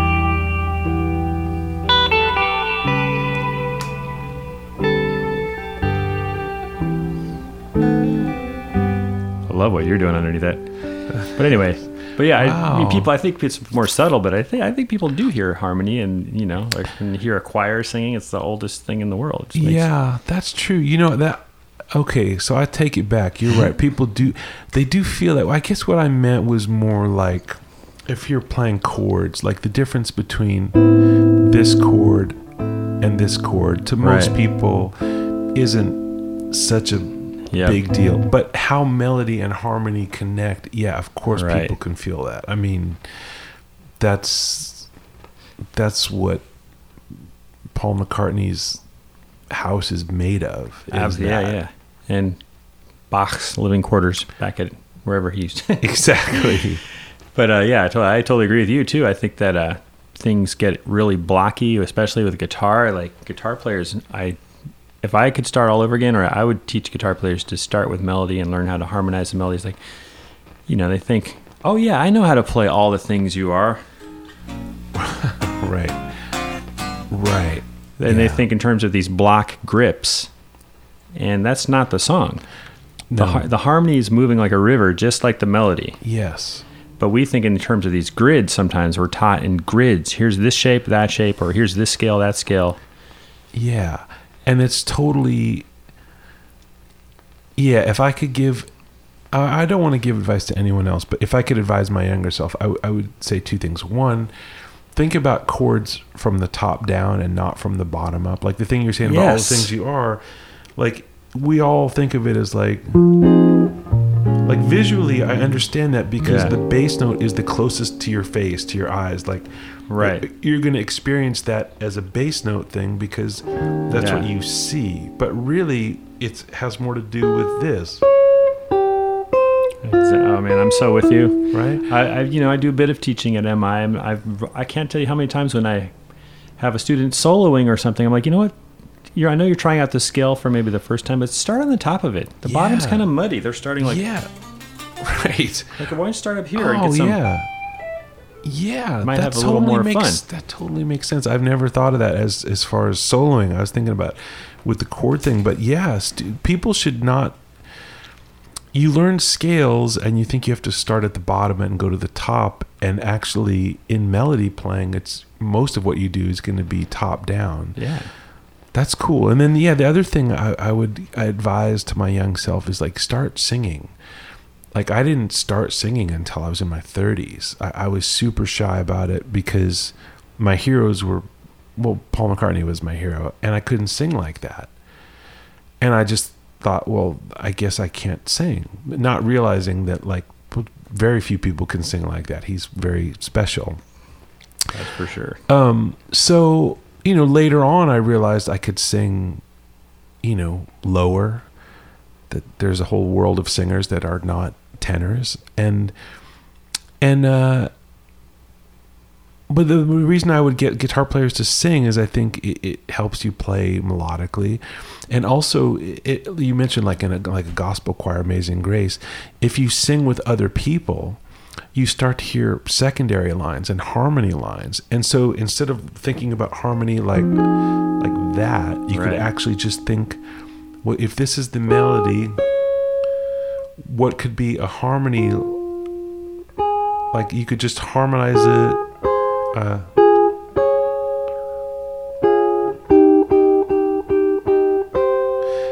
And that's just one kind of melody. Yeah. I mean, maybe that's not even the nicest example, but you know, if you practice playing Amazing Grace in 2-part instead of in chords, and try to sing like, you know, Yeah. I Get feel like two I'm not- melodies going on at once. I mean, true That's what I'm harmony saying. is Thank two you. melodies or 3 melodies. Thank you, Jude. Some mornings I can complete sentences, others Oh, I well, cannot. We are completing each other's sentences, I think, which is cool. That's good. That's good. Can you follow me? I'm totally with you, because true harmony that's what you're saying. Yeah, it's not exactly. these blocks moving around. It's Yeah. melodies flying together through the sky of. Yeah. Do you know Ken Rosser? He's a guitar Yes. player. He showed me this exercise. He says he does it just to warm up, and it's such a cool thing. Can I share it? So it's like cool. So this is an exercise that that Ken Rosser showed me. Ken is a great guitar player here in Los Angeles, and it has to do with harmony, but just 2 lines at a time. So he would practice a blues, playing in whole notes. So just each bar in a 12-bar blues, you're just going to play a whole note, but we're going to play 2 notes. So we'll do it in C, and I'll play it and then I'll talk about it a little bit. 2, 3, 4.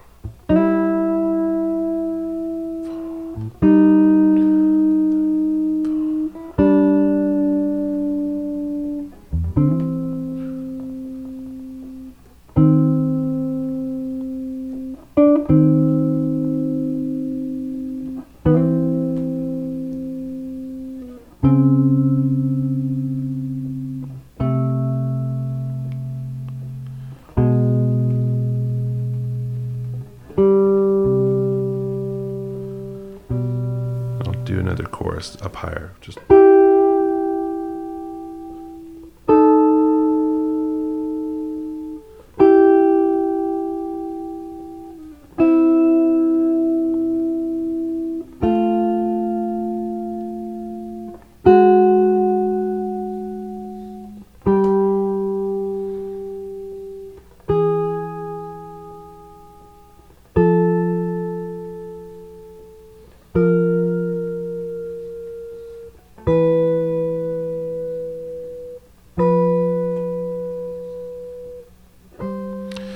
right. So what it's about is trying to hear 2 different lines at once. They can move, really, there's only a couple of ways they can move. They can move in parallel, or they can move in opposite directions, or one could stay and the other could move.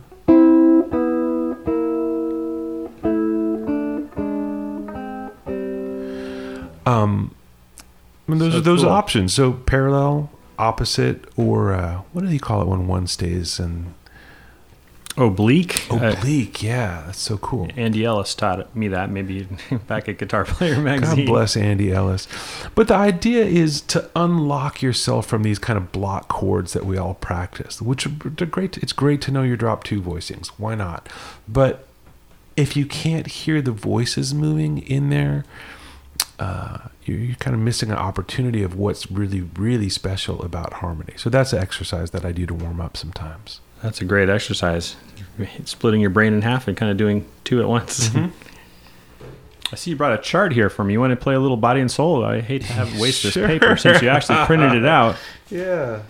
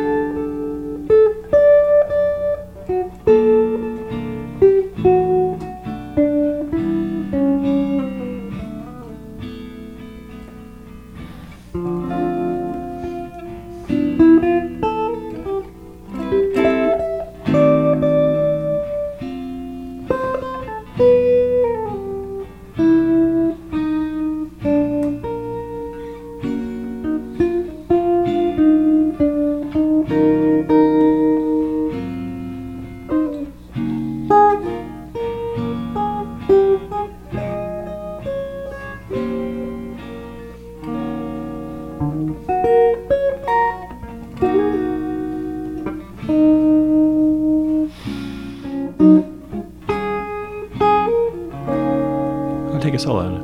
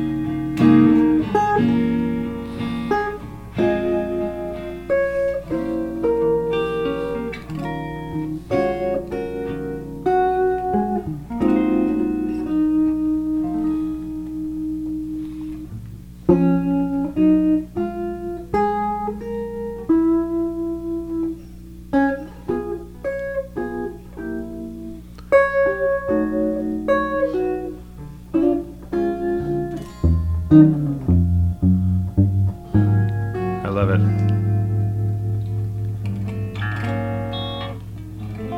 Yeah, That's our chord from Equinox again. exactly. Nice harmonics.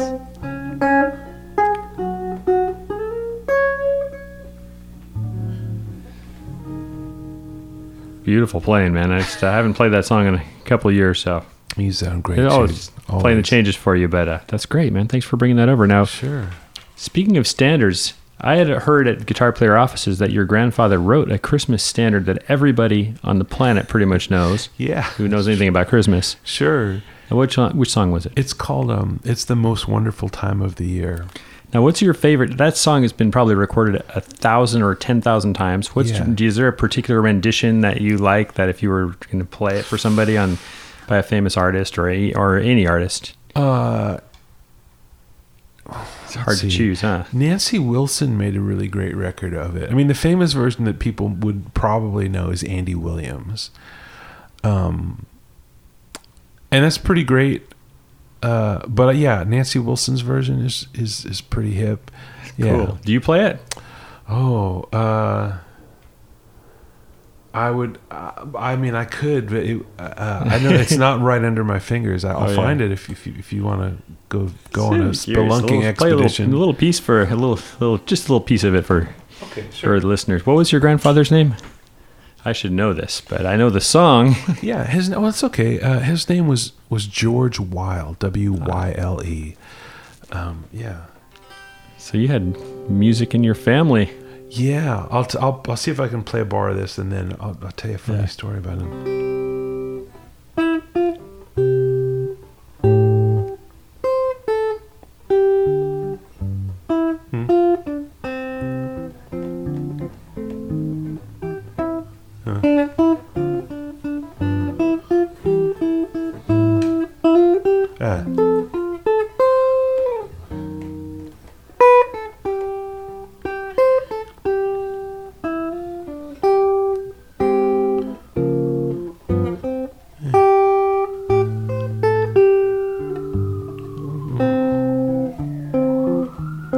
That's great.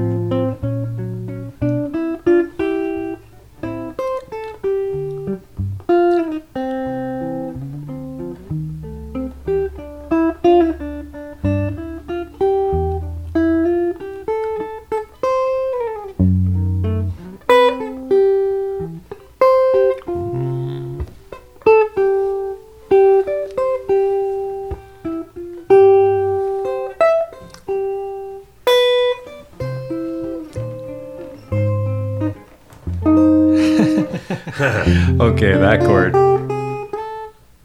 Something like that. You need the ukulele for that. You got your thumb under the neck. That was a chord. I can't reach it. You can. I'm playing no, I low can't. F Go sharp ahead, with F my sharp, I thought. thumb. And I'm playing A sharp, D sharp, B sharp, just to be silly, sure. Yeah. Impress the ladies with that chord. That's quite the stretcher. So you had a story about that song? I mean, what a crazy thing to have a song in the family like that. Yeah. Well, two Probably. things. One thing about that song is he would complain. He loved Andy Williams' version because that was the one that paid the bills. But he thought that some people got it wrong. Like each ending, the first ending, second ending, and the third ending, the melody is slightly different. It's kind of like, I mean, that's something Cole Porter would do. If you ever listen to, like, there's a Cole Porter song called So in Love. And it's subtle, but I mean, he was a very sweet and generous guy, but he was persnickety about melody. It's like, no, the melody isn't, melodies aren't sort of, they are. So he thought that some people, I won't name names, but some people didn't get the melody of that song quite right. Also, he and I made a record when he was 80. He called me up one day and he's like, I remember think that. we should make a record. So Now, I think I was texting with you last night, and you said, or maybe I talked to you, and you said you had just done a session with Michelle Ndegeocello. Yeah. who I've always been a fan of. Yeah. Super funky bass player, singer. yeah. What was going on with that? She was working on a record. I don't know if it's okay to say too much about it, but it's a record that will come out later this year. And so one of the things that I was recording with her, I recorded a couple songs, was a cover of a song that I knew. I feel like I don't want to ruin the surprise of saying what it was, but it's a song. What can I say about it? It's a song that was a big song when I was a young lad on the radio. And but she specifically said, don't listen to it. We're not going to do anything like that, which is hard when anyone says, hey, don't listen. The first thing you do is like, oh, Right. And You want to show up prepared. because that's what you like. The same reason that I showed up at the Lisa Loeb session with like the whole armada of guitars that I own, and then wound up playing ukulele most of the time. I want to show up at a session having done my homework. Most of the time that pays off. I might have mentioned this earlier. I did a session a couple years ago with Alan Toussaint where he wanted to record the Paul Simon song American Tune. So I diligently sat down and learned Paul Simon's guitar part exactly. And thankfully Toussaint sang it in the same key. Otherwise it wouldn't have made a lot of sense. It's a song played in C in open position. And if he had said, oh, let's do it in B flat, Right. but I knew all the ins, and there's some funny turns and inversions, and I always like to know that stuff. But in this case with Michelle, she was like, do not listen to it. And so I didn't. Well, I did a little bit, but I listened to it passively. And it was cool. I'll say, I hope I'm not giving anything away, but I'll say this. It was a song that I knew that was on the radio when you and I were probably at the end of our high school years. And Genre? Okay. R&B pop. And I looked it up on Wikipedia and found that it was written by Mark Knopfler, which I had never known. And the more I looked around, I realized that a lot of people had recorded Mark Knopfler songs that were not Dire Straits songs, but just songs that he had written. And I didn't know. Did you know that about him? He's done so many things over the years. Yeah, he really has. Like, I feel like if he had been born just 3 years earlier, he would have been like the sixth Traveling Wilbury. Like, it totally would have made, right? He would have been, point, yeah. He would have been the extra guy. And then, he'd made those records with Chet Atkins, and like, he's not just the Dire Straits guy. He's anyway, so I won't say that much. I won't say anything more, but recording with Michelle was amazing. It was just an overdub for me. They had already done all the basic tracks. It was at this place called Lucy's Meat Market. And so I didn't have any expectation until I heard the sound coming out of the speakers and just had to kind of respond to it. So I brought my 335, which you've seen. But at Lucy's Meat Market, similar to Vox, there's just a ridiculous amount of gear. So you feel like, oh, this. So then there was a second song that needed a Strat, and I said to the guy who runs the studio, "Do you have a Strat?" And it's like, "Oh yeah, here's a 61 Strat." It's like, Dang. yeah, and all the stuff there is not just like eye candy, but you can tell that the guitars get played and. Right. And he's like, "Whoa, what do you want for an amp?" I'm like, "I don't know. Do you have something tweed?" He's like, "Oh yeah, I've got a Fender Harvard. Actually, I've got 2 Fender Harvards." It's like, I love it. So I've been kind of lucky. And that's the same studio actually where I recorded Blueberry Blonde. We recorded it at Lucy's Meat Market. Again, I brought a bunch of guitars and mostly wound up using the guy who runs it. His name is Pete Min, and it was like, And that's here. Yeah, it's about 2 miles from here. It's in Eagle Rock. Oh yeah. A bunch of records have been made there. You can look it up. It's called. Yeah, I've heard of it. I just can't remember if it was New York or here or what. Well, he did. It's funny. He did live in New York for a long time, and he's out here now. But yeah, every tweed amp you could ever want, like a beautiful 335, a beautiful Strat, a beautiful Tele, a beautiful kind of everything, and great acoustics. I brought my acoustics. I wanted to make an acoustic record there. And then he was like, "Oh, here's my, 39 00018. Damn. And, or here's my Banner headstock L00." And like everything is just great and really gets played a lot. So those always wind up being the guitars that work, Sweet. Yeah. And how did you get the call for the Michelle Indeggio session? Other than your reputation for being the man on many platinum records. Well, I don't think that's what got me the call. She lives in New York, and she comes out here a lot. She's been scoring a TV show, so she's out here several weeks a year working on that. And the band that she tours with and the band that she's been scoring with includes my friend Chris Bruce, who's an incredible guitar player, who you should talk to as soon as possible. He's a super amazing guitar player. And Chris had brought her out to see one of my live shows. I have this band with Rich Hinman, the pedal steel player, and we just play around LA. And Chris had brought Michelle out to see a couple shows, and we just got to talking. And she had actually called me a couple of times to do other stuff with her, and just the timing didn't work out. So we had been on each other's radars. I have loved her music for a long time, and this just worked out, and I was super glad. So I got to record on 2 songs, and it was fun, even though it was an overdub session, so it's not as fun as actually tracking live. She was in the room with me. I did it just like, let's hear the playback in the mixing room. Yeah. And so she's there, and so I'm kind of reacting to her, even though she's just not actually, you know what I mean? She's not playing bass or singing live, but just the fact that she was in the room with me made it a lot more dynamic for me. So she's an amazing woman. Yeah. Well, I can't wait to hear that. I'll definitely update everybody when it comes out, and we'll, put it on the Facebook or the Twitter or whatever, so you can reveal what this song actually was. Cool. So, Blueberry Blonde, I really love this record. It's had 5 songs, I think, and Jay Bellerose. Yeah. On the percussion, he gets some of the deepest, most beautifully trashy almost sounds on there sometimes. Yeah. I don't know what's in her heart. I don't know what's in her heart. I don't know what's in her heart, but if it's sweet, then that's a start. I don't know what's in her heart. Yeah, I play with Jay all the time. I play in a live band with him in LA, and I've done a bunch of records with him. He was on that Lisa Loeb Lullaby record that I mentioned.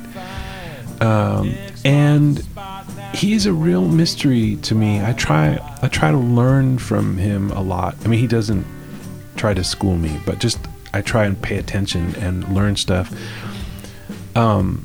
he actually plays pretty lightly. A lot of what sounds kind of like big and trashy might be some small thing that, like, he really knows how to romance a microphone.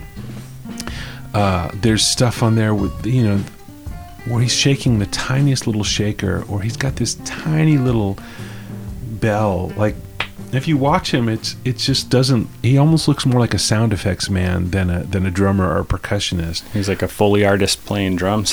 He really is. He really is. But he knows when you do a small thing on a good microphone, it's going to sound a certain way, and because that's what he's been doing for a long time. So when we made that record, the truth is, it was supposed to be a trio record. Larry Goldings was supposed to make a trio record with us. We booked the studio time. I wrote the songs. We had this whole plan.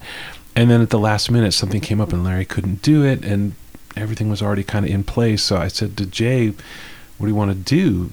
You know, should we try and find another organ player? He's like, no, let's just make a duo record.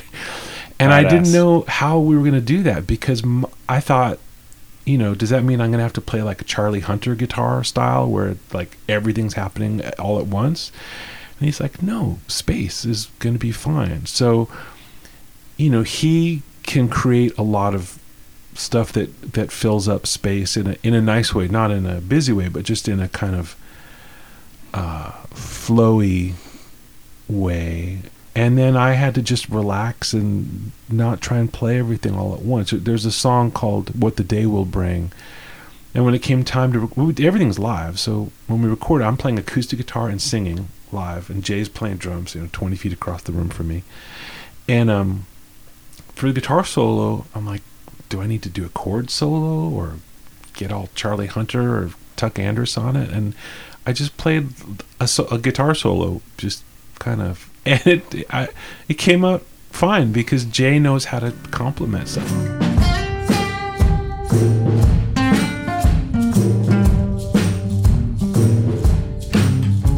You never feel like anything's missing. You don't feel like the harmonic bass is missing, or any of the harmonic motion is missing, because he's just magically filling it up.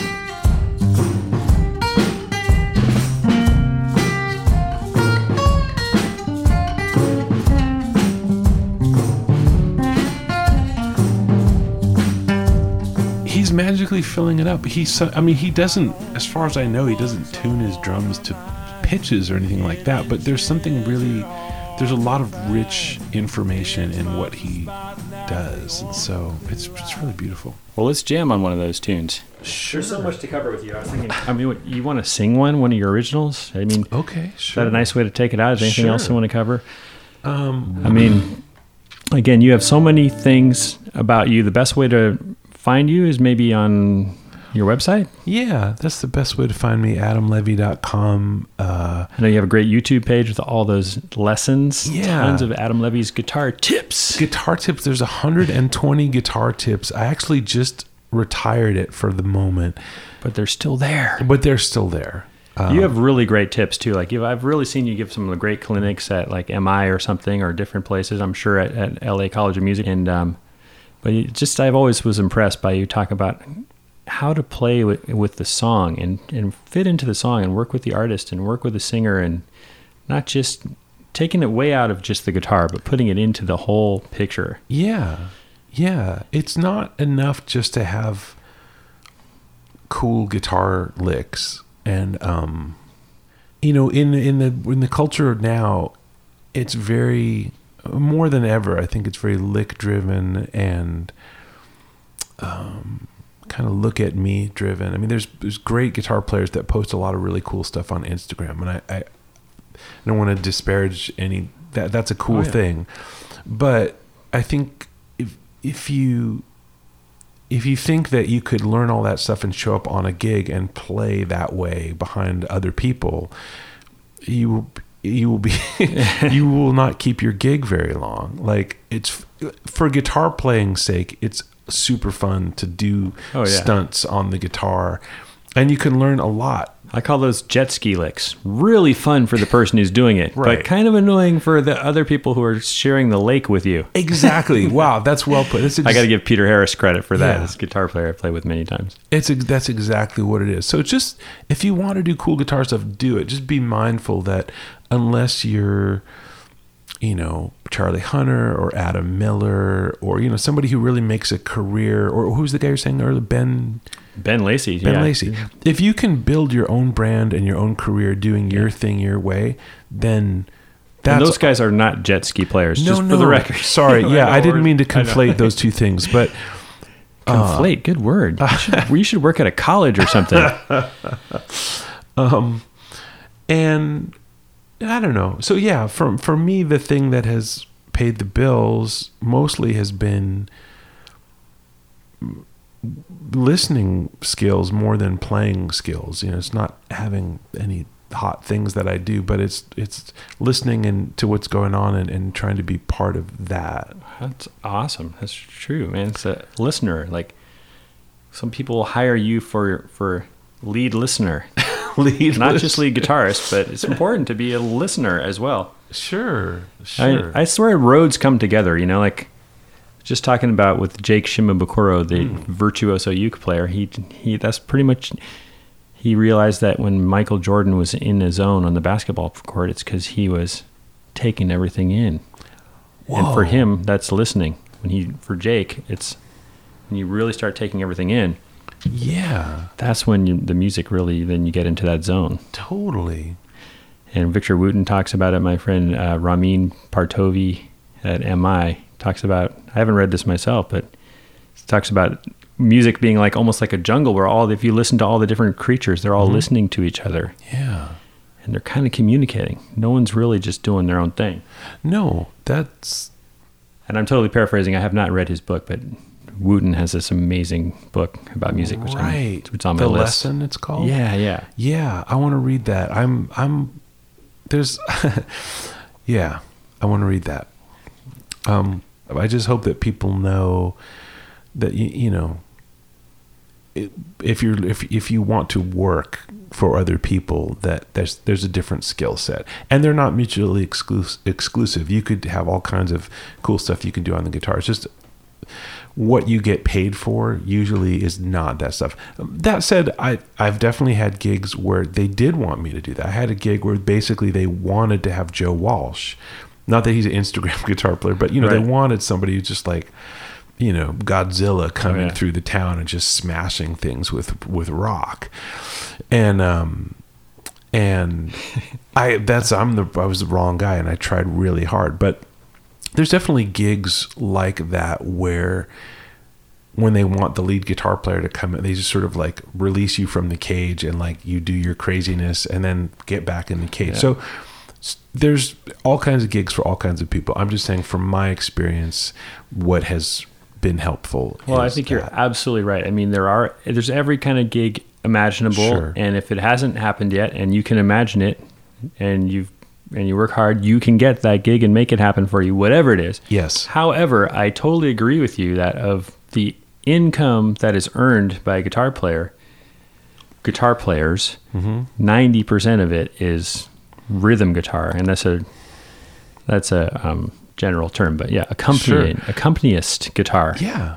Where you're part of an ensemble, and that's you teach those skills better than anyone I know as far as just talking about that to young students. And I mean, I think they're really lucky to have you over at the College of Music in Pasadena at LACMA. What do you? LACM, not the art museum. No. LA College of Music. Yeah. Formerly LAMA. Yeah. It'd be funny if maybe I should get a job at the museum. So I'm kind of rushing us through here because I know you have a rehearsal to get to because this is a real world. Can I get you to play a little jam and a fade out? Sure. Sing one of your tunes. Okay, I'll do it. Maybe I'll just noodle if I hear something. Sure. You might stop here. I'm going to tune to open D. I love some open tunings, man. As you're tuning there, I just mentioned, I just capos and open tunings. I think they are two frontiers that not enough inspired guitar players go down those roads enough because so much in those realms.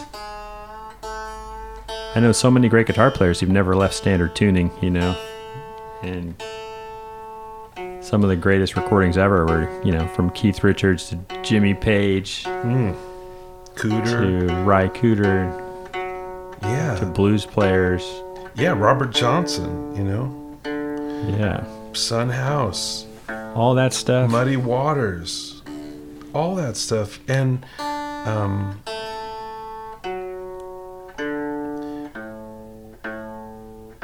it's a beautiful zone to explore. It's such a beautiful zone to explore.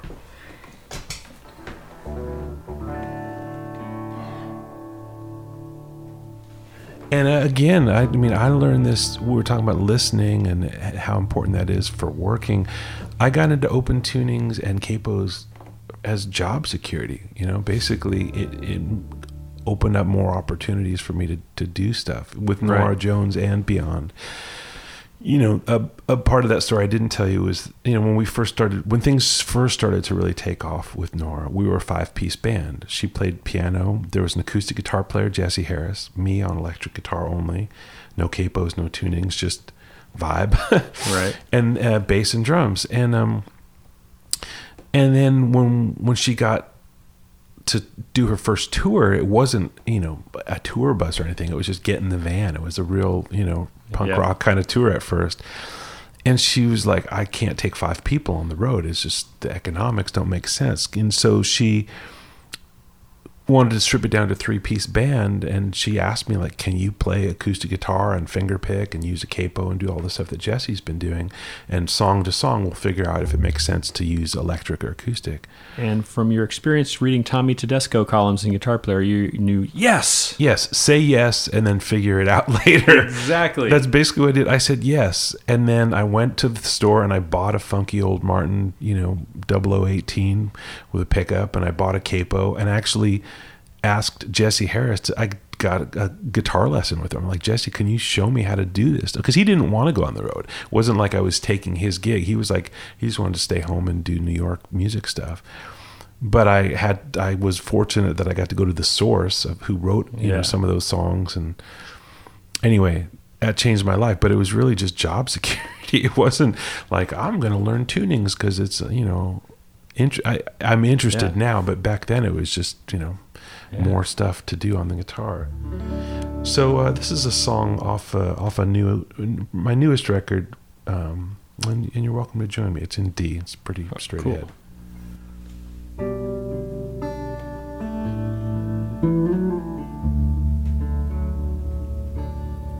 This is our house, 3 little rooms.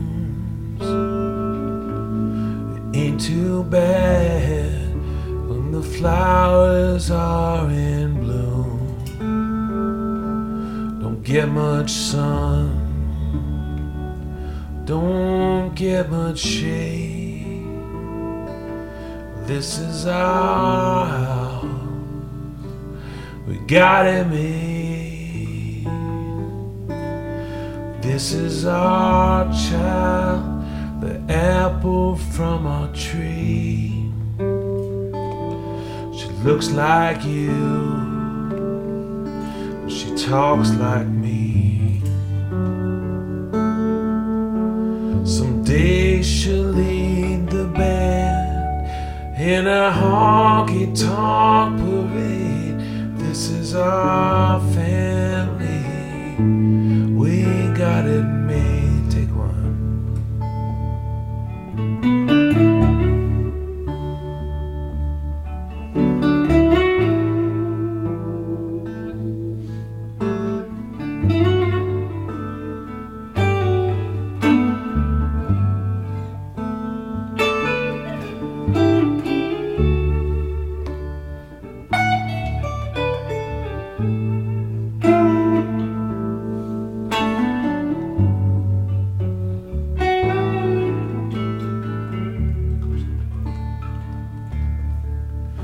As we fumble through the dark, our love will be the spark Trouble may rise, but it's bound to fall away. This is our song. Now it's played. I told the story true, I haven't strayed. There are no riches for which I trade. This is our house, we got it made. This is our house, we got it made. This is our house, we got it made.